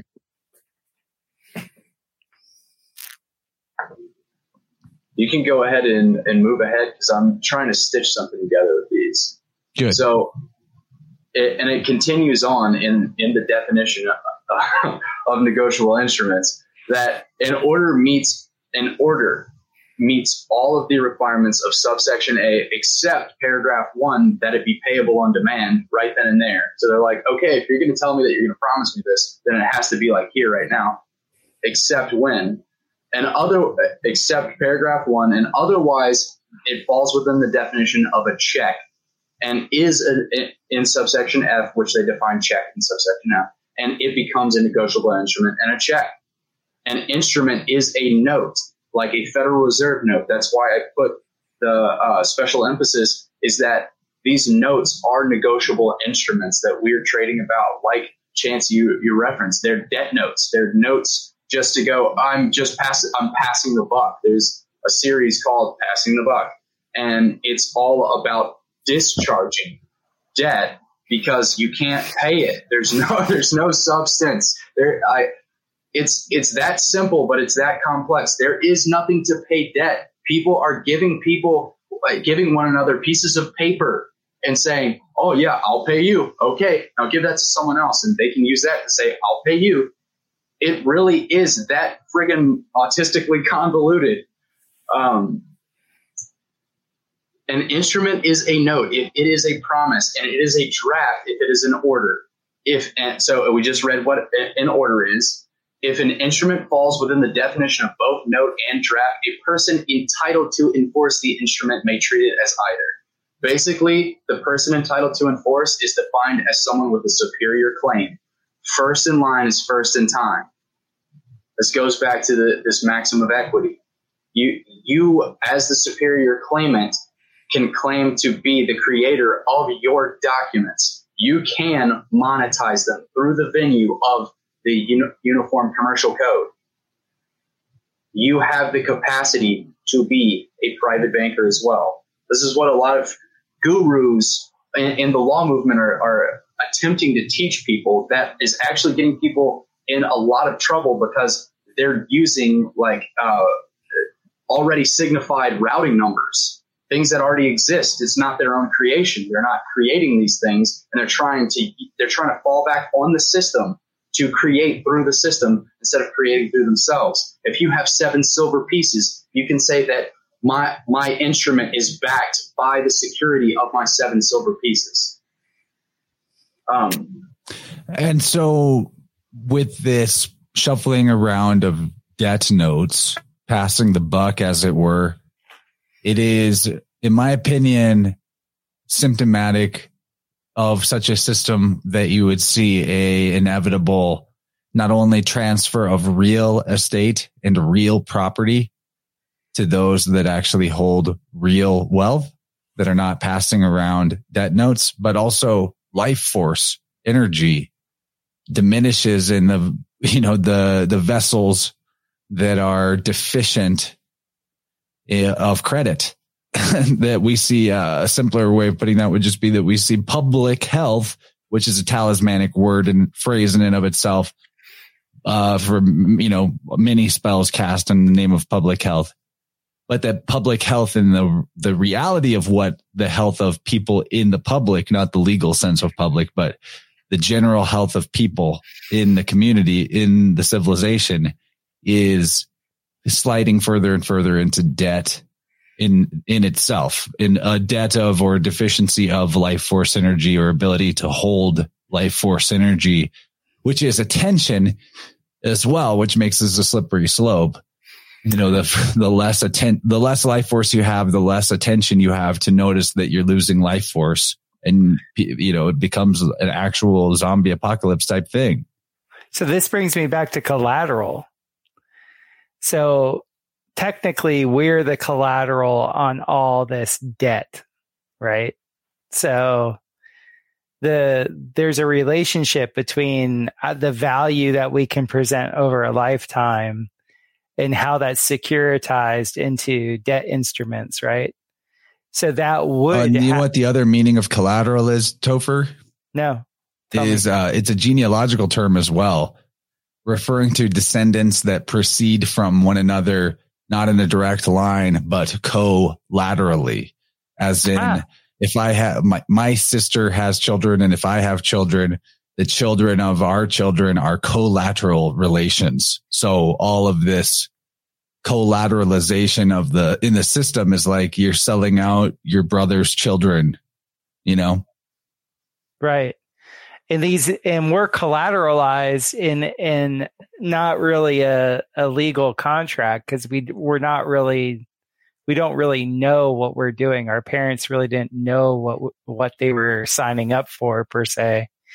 But before getting to all the specifics of that, there has to be an energetic, because you brought up public health, there has to be a diminishment of those that aren't in good standing. Like their feet aren't on land. They don't have necessarily property. They're not actually, their feet aren't, because human rights start with property rights, right? So like if you don't have your property and your feet aren't on land that's debt free, you know, there's all these like steps that diminish.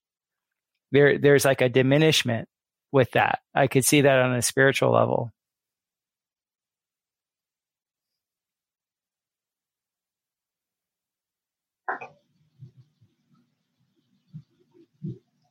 What is a bill of exchange?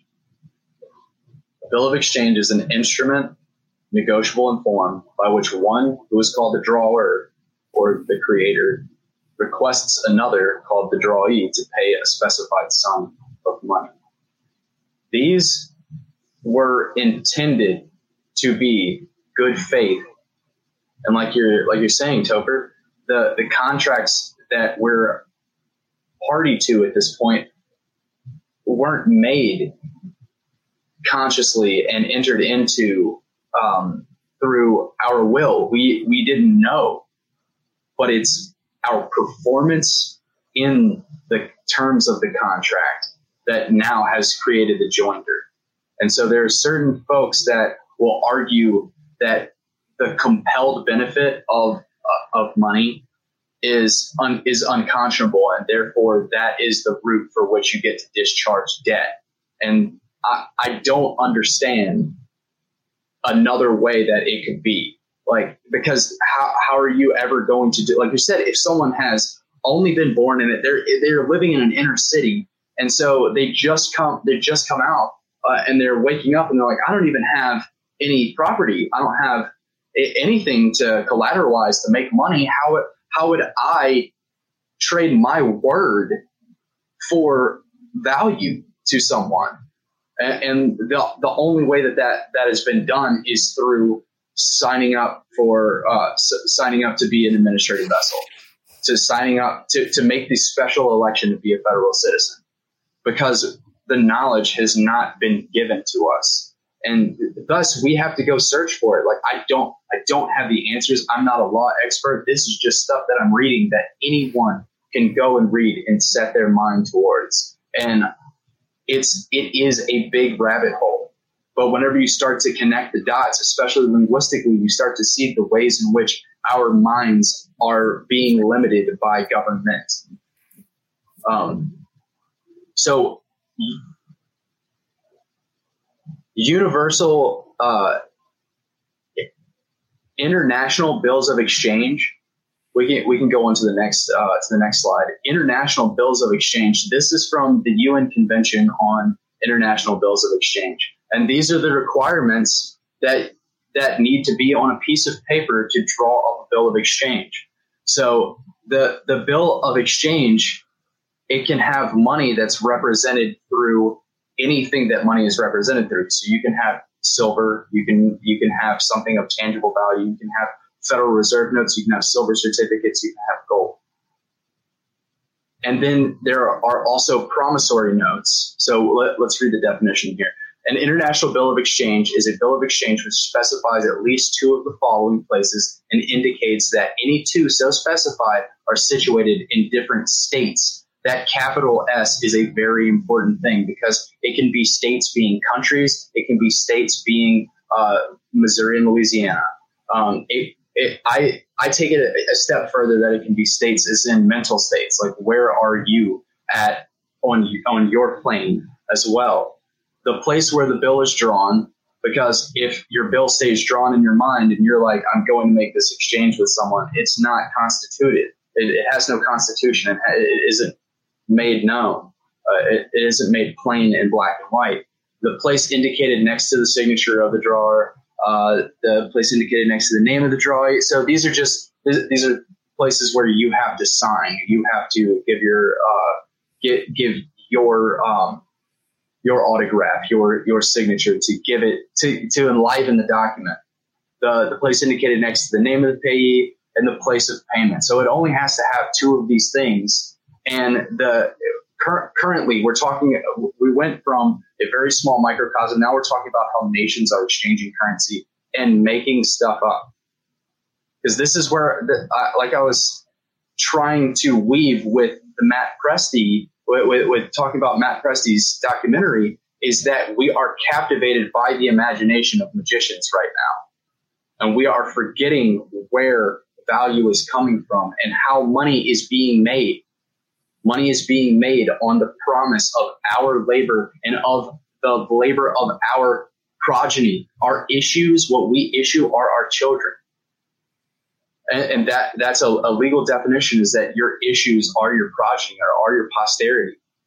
Yeah, what you just said is super crucial, because in the ancient system, the astronomer priests would be called magi. That's what magi means. It is not talking about shooting lightning at your fingertips or talking about pulling rabbits out of hats, other than the fact that, you know, those things would be based on illusion and trickery.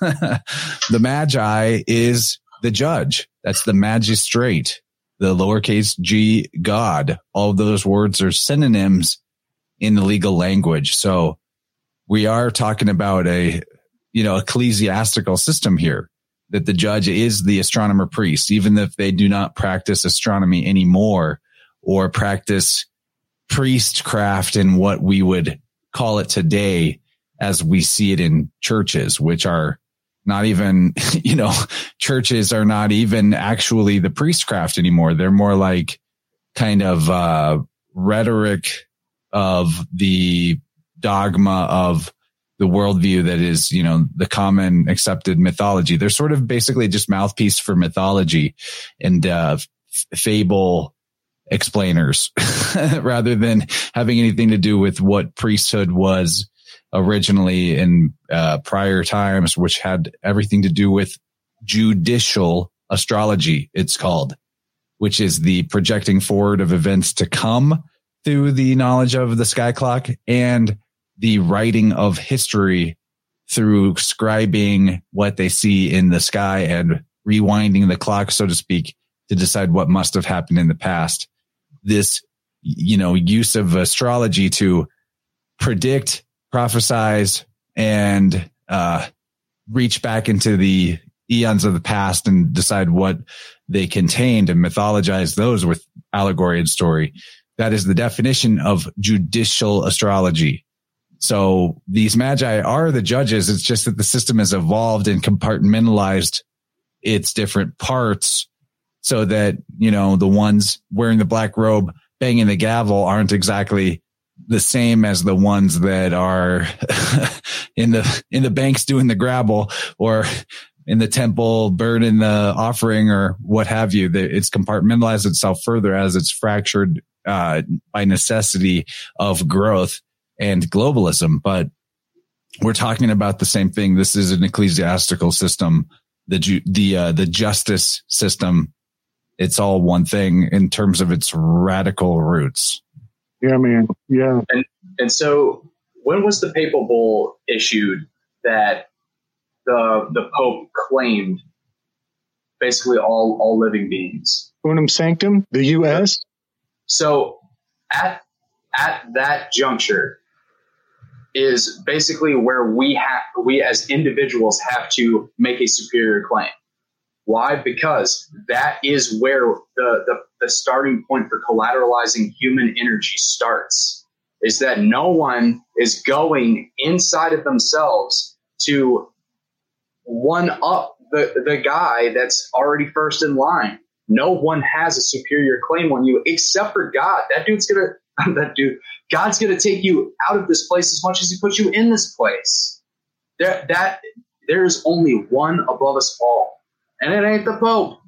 And so, but as long as these claims stand unrebutted, it is a commercial maxim. An unrebutted claim stands as truth. And so we have to start reclaiming these things. I know that all of this crap that I'm presenting is so convoluted and dense. Honestly, it's distasteful because it isn't honest.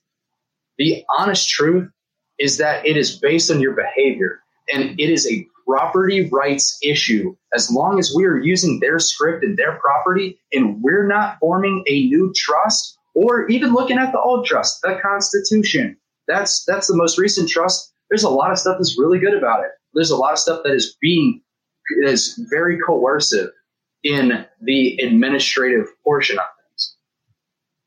It's very important for us to make those claims in our lives. Claim your family. Don't just try to give your family away to the state. Start to claim more responsibility. Why? Because God's going to fill you up with the capacity to fulfill it, because you're making the claim. You are doing God. That is so important what you just said. The level of responsibility that you are willing to claim unto yourself is equivalent to the capacity and energy and life force and consciousness that you will be endowed with by your creator to accomplish or achieve the overcoming of said obstacles you are now responsible for. That is the depth. What you just described is exactly the mentality required to exit victim consciousness forever. That the amount of responsibility I'm willing to claim is the amount of energy based on the decision of the making of the decision that I will be endowed with along the road to achieve those things if they are in alignment with good, truth, and beautiful. And you talking about how convoluted all this is? It is, because I actually do subscribe to the Platonic idea. If I'm pretty sure it's Plato or Socrates, that all learning is remembering. And so whenever we're going through the process of memorization of things that are not innate to nature, it is arduous. It is laborious. It's not as fun and as much zing and enlivening as it is to remember aspects about nature or about ourselves that are true and, that have that spiritual uplift to them. But that's part of what makes this the spiritual thing that it is to study the legal system, because it's about that circumscribing thing, that the truth is a great big circle of the all that ever was, in capital R reality.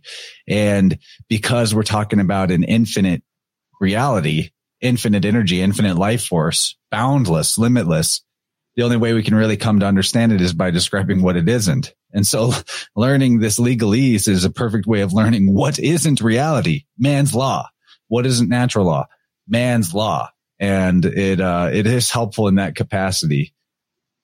It is. It's such a huge chunk of the realm we're in.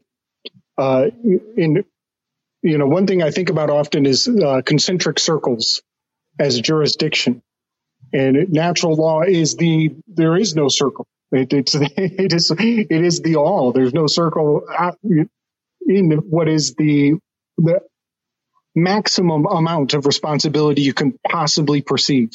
And then what I've recently learned of, in like psychology and philosophy, they say that whatever your understanding or grasp on or capacity to grok this topic, all of that needs to be aligned with one other person who's right next to you right now, James.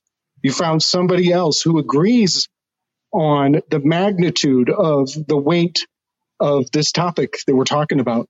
And it is truly a fascinating miracle that you can find another person who agrees with the weight of it all. And that is, that's a true blessing, to find somebody else who sees it eye to eye with you.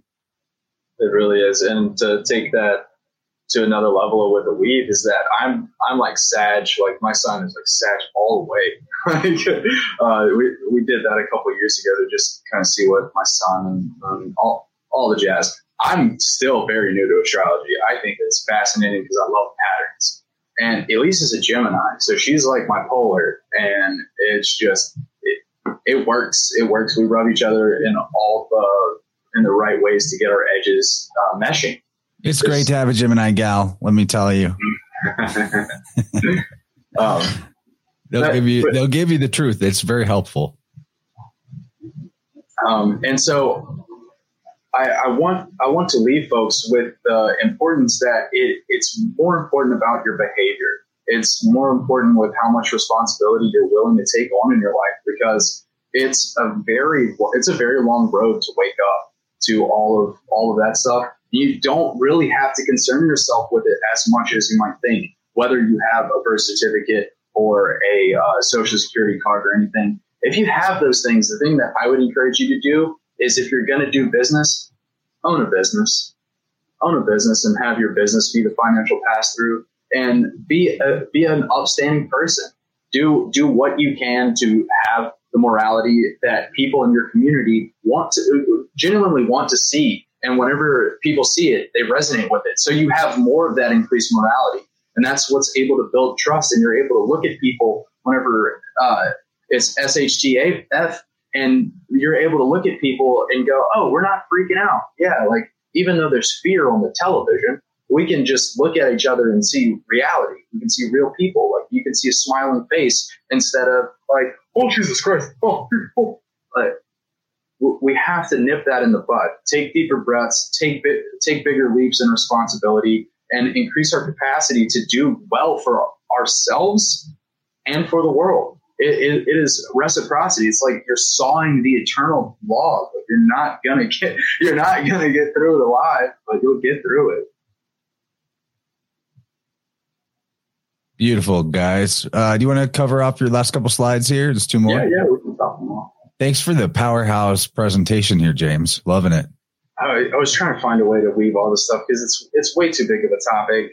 It really takes hours and hours to like describe all of this stuff. And so it's exactly the same as studying the universal language and the mythology. It is a million points of detail that create a constellation and an image in your mind when you have all of them in view, and your arms around it. But you're doing that's why I listen to y'all. That's why I listen to you guys. That way, you can condense points into bite-sized chunks where I can go, ooh, that was a tasty morsel. I'm going down that rabbit hole for a while. So let's see. So this convention does not deal with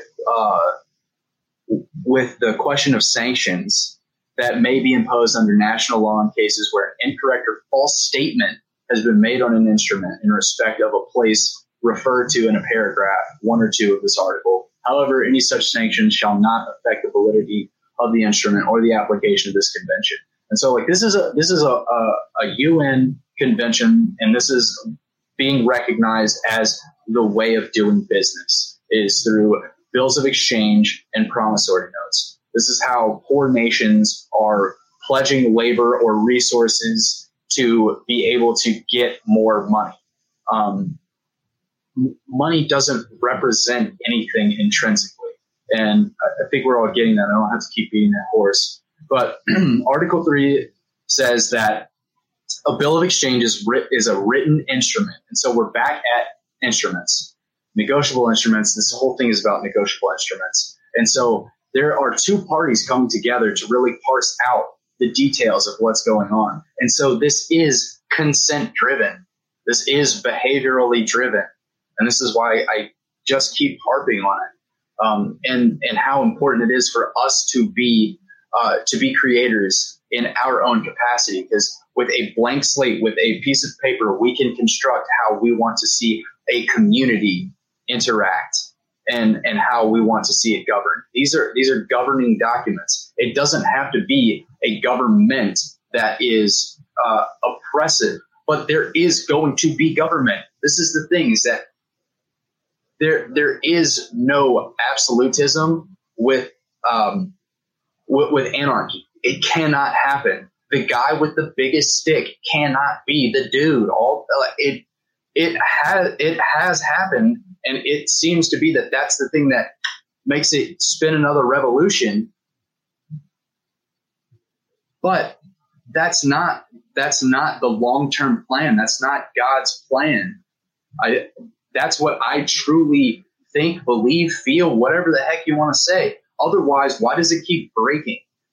Because it's man's creation, and we're still stepping outside of what I think and believe is a better way. And it's that we have to construct it ourselves every time. I think that it just is going to break. And I think that it's built into it. It's built into that whatever we build up, our castles are made of sand, and they're going to be washed away by the tide. God is the tide. God is the sand. It's just all going back in the source. Yeah, man. Perfect timing for your little internet cutout too. I'm going to let your internet come back here, and I'll read your final slide here. As a bankrupt nation, we're functioning on promises that have ultimately become backed by us, the people. Many folks get this notion, but the logical conclusion is serfdom or a type of slavery if you are operating within this system. It's not even the logical conclusion. It's the journey. The whole journey is serfdom. We may begin, it just gets to a conclusion of more apparent and obvious slavery as it goes, as the revolution turns. We may begin to redefine our relationship with the system starting when we wake up. And I mean that like each day that you wake up is where you start to redefine your relationship. And I think it is a relationship with our Creator, and you have to ask for the capacity to make the change that you want to see in the world. And the thing is, it's black and white. Both options are there. It's a free will realm. If it wasn't a free will realm, you couldn't have one guy run off into darkness and try to be the baddest bad guy, or some guy try to go sit on top of a mountain and be the goodest good guy. Like it's hard to sit in that place where both forces are colliding. It is a rock and a hard place, and it's a narrow path. It's a narrow gate, and each day we start there, and then it's like the movement of the serpent, man. You end up getting drawn into the light and go back into the dark where your thoughts are, where the imagination is. Then you come back out into the light. Private, public, private, public. That's a solid weave right there. Solid weave. I just dropped a link into the chat. I'm going to drop it again so you can be very sure what I'm talking about. But this is A God's Acre for Winds of the Soul, the fourth book of the Spirit World series by Dylan Sicosio, who's in the chat here. He has really done a good job exposing the ecclesiastical nature of the system. In previous books in the series, there's more foundational knowledge, in particular, book 2, Blackest of All Magic, which we covered on a Vibrant not long ago. But God's Acre for Winds of the Soul is like all the Spirit World books, is a good standalone book that you could start with and go around to the other ones in the order that you prefer. You'll probably want to revisit them all multiple times. Even if you've read it, great way to refresh your knowledge. So I narrated and produced the audiobook for this one. It's finally up. If you want to check it out, you can get a free audiobook through the Audible link I showed here if you have never created an Audible account. So that's a good deal for you. And my sultry, sexy audiobook voice, which is deeper and more slow and enunciating. Check it out, and you will find in that book all kinds of evidence from the church itself, the early church fathers, of the fraud and forgery rife within the system, the ecclesiastical system, and the ecclesiastical history that is the foundation of the claim upon humanity that the Pope is the vicar or replacement of Christ, who is at least in their system, a fictional character. So it's important to get this information in one way or the other so that you know what you're looking at when you encounter it. And it's a really good book. So hope people will check that out and support me, support Dylan, and most importantly, support your own knowledge. So here's the link again. God's Acre for Winds of the Soul, book 4 of the Spirit World series, if you like it. I also narrated book 3, July's End with Black Swans, and book 5 is on the way, The Holy Sailors. I personally have a physical copy, an electronic copy, and an audiobook copy of all of the books in the series. They're really valuable resources, and will turn you on to more resources if you really want to get scholarly and study the originators of all of these ideas. Good stuff. Awesome. Yeah, and great stuff, everybody in this conversation. Thanks for all being here. And James, he really brought it. I'm sure that wrapping this up in a logical conclusion is kind of impossible. In fact, I feel like this is more of a part one of this crowd to take this forward and talk more about interacting with the system or not interacting with the system in terms of how our children are involved. I mean, that was kind of promised on the table in terms of the topic, but it's a vibrant. So, you get what you get. I think that we'll talk about this another time. I would love to include Topher and James in another team up like this. You guys are crushing. Excellent. And closing thoughts, Topher? No, thank you for having us. I appreciate it. Closing thoughts, Gabriel? This was freaking awesome. I love these power weaves. This is a real crucial knowledge drop right here. I was snapping little screenshots, but I'm going to go back and get more. This was really great. Thank you so much for consolidating all this, man. You did a great job, James. Presentation is sharp, brother. Like a razor. We'll put I'm going to go ahead and drop the link to these slides a download for these slides in the Interverse Telegram channel and the Vibrant Telegram channel. So, if you're not in there, what are you doing? That's where we all hang out all day. Come on. Links in the show notes for that. It's good to see you, Family Fungi. Yeah, good to see you, Elise. Thanks for being there. Yeah, I just being on the same page with your man there. You guys are amazing. It's so important. Yeah, it's crazy stuff. It's so important. But whenever he first brought it up, all of this, it was so much. I seriously couldn't even look at it at one point. I was like, I don't know what to do with all it, because you have to question everything, and that can be very hard. Yeah. But whenever it came to our children, I just remember being scared about it because I didn't want to get in trouble. Like, I didn't want someone to come take my kids, or like, I didn't want us to be kicked out in the street. I don't know, like killed. I don't know. Like, all of these fear things came to mind. But whenever you realize that you're not doing anything wrong, you're just choosing not to use their system. Like, it's really okay. No one's going to come kick down your door. No one's going to come kick down your door. Yeah, seriously. Be a lawful person. That's really it. Like, person in the sense of that we understand colloquially. And like, just be a good person. Like, we know all of our neighbors. They're really nice. Like, we go to farmers market. We have a strong community. Like, the community we've met online.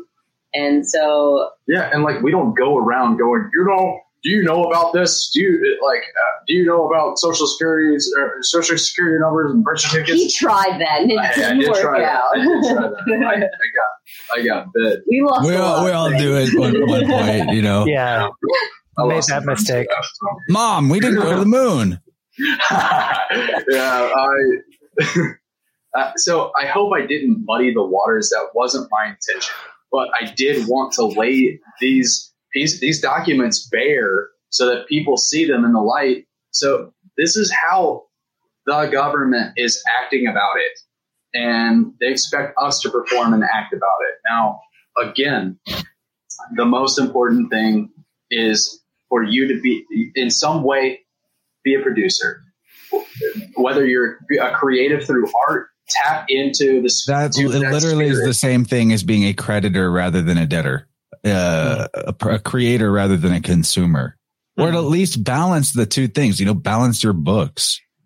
And that's the thing, is learning how to operate on the waters of commerce. That's why I recommend people get a business and stop doing business in your personal name. And aside from that, learn trust law. It's a great way to extend your property to your children, to their children, to their children. But you have to write it like a governing document that there are specific terms that have to be in line with their behavior.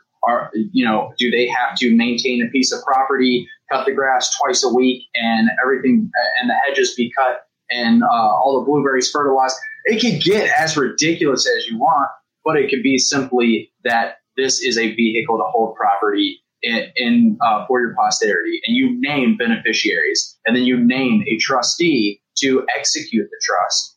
And then from there, that trustee, which typically would be you, if you're the papa, you need to take on that responsibility of being the primary trustee, the first trustee, to see that it's executed properly, and then train the next trustee, because it's not about us, it's about our kids. And then once they're old enough to realize that it's not about them, it's about their kids, and so on and so forth. And you would like to leave that legacy, that they have a foundation to stand on, that they have the property that's been kept from being pilfered by the pirates in the courts. That's what's going on. You die and your estate goes into probate, dude. You're bummed. You're either getting taxed to high heaven, or you are getting your property seized. Basically, those are pretty much the options with probate.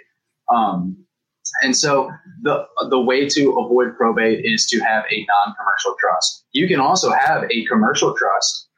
There are some interesting things that people might want to investigate, like a Massachusetts business trust or an unincorporated business trust. These are some terms that you can use as a jumping off point to go educate yourself about how the wealthy or the elite, whatever they want to call themselves, how they use these pass-through entities, these financial vehicles, so that they are still able to own nothing and control everything. The trust owns it, but they get to control it through either being a beneficiary or being the trustee.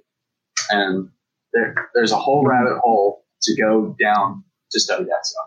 And just to put a little esoteric spin on that, like you mentioned vehicle quite a few times right there, and I'm seeing chariot card the whole time. The judge is the recumbent. He's the enthroned one. And you got to dethrone that motherfucker and make your own vehicle and, take control, take the wheel. And just to slide back to what Elise was saying about having that fear paradigm of some authority figure, some papa in heaven to come down and smite thee for not doing commerce stuff the right way. That happens when you're lying or you're actually causing harm to people. It doesn't happen whenever you're like, I'm opting out of this. I'm opting out of this to form something better. What is it going to be? I'm going to lay the foundation. Because it's private, I don't go around speaking to everyone about my private affairs. This is a very important thing, is that in the age of social media, people want to share everything far and wide. That's not privacy. Privacy is family, is boundaries. You have to have healthy boundaries. If you don't have a healthy boundary, then what's private? And that's where the communistic ideas pierce the veil into people's imagination, is that it feels it's all love. Let's just share. Come on, everybody share. Dude, whenever the tragedy of the commons is that some Indian poops too close to the teepee or poops in the river. That's the tragedy of the commons. And you have to have your boundaries. This is why you do it with foundational documents like trusts for your family or a business. Like a business has to have some sort of foundation where you're listing out the property. But what does the business have? What gives it a structure? And to do that, you have to be a very well organized individual inside of yourself, successfully to do that. Well said, sir. Gentle folks, I'm out. I'll see you soon. Thank you, Topher. Hey, thanks for hanging out so late. And yeah, we're wrapping up this whole thing anyway. It's been awesome. See you guys on Sunday for whatever Sunday. Surprise. We'll see what that is. Maybe, I don't even know. And James, Elise, beautiful to see you. Gabriel, I love you, buddy. Thank you, Gabe. We'll do it all again soon. Catch you guys later. Thanks everyone in the audience. And please do check out that audiobook. Very worth your time. Very worth your time. Good night. Much love, y'all.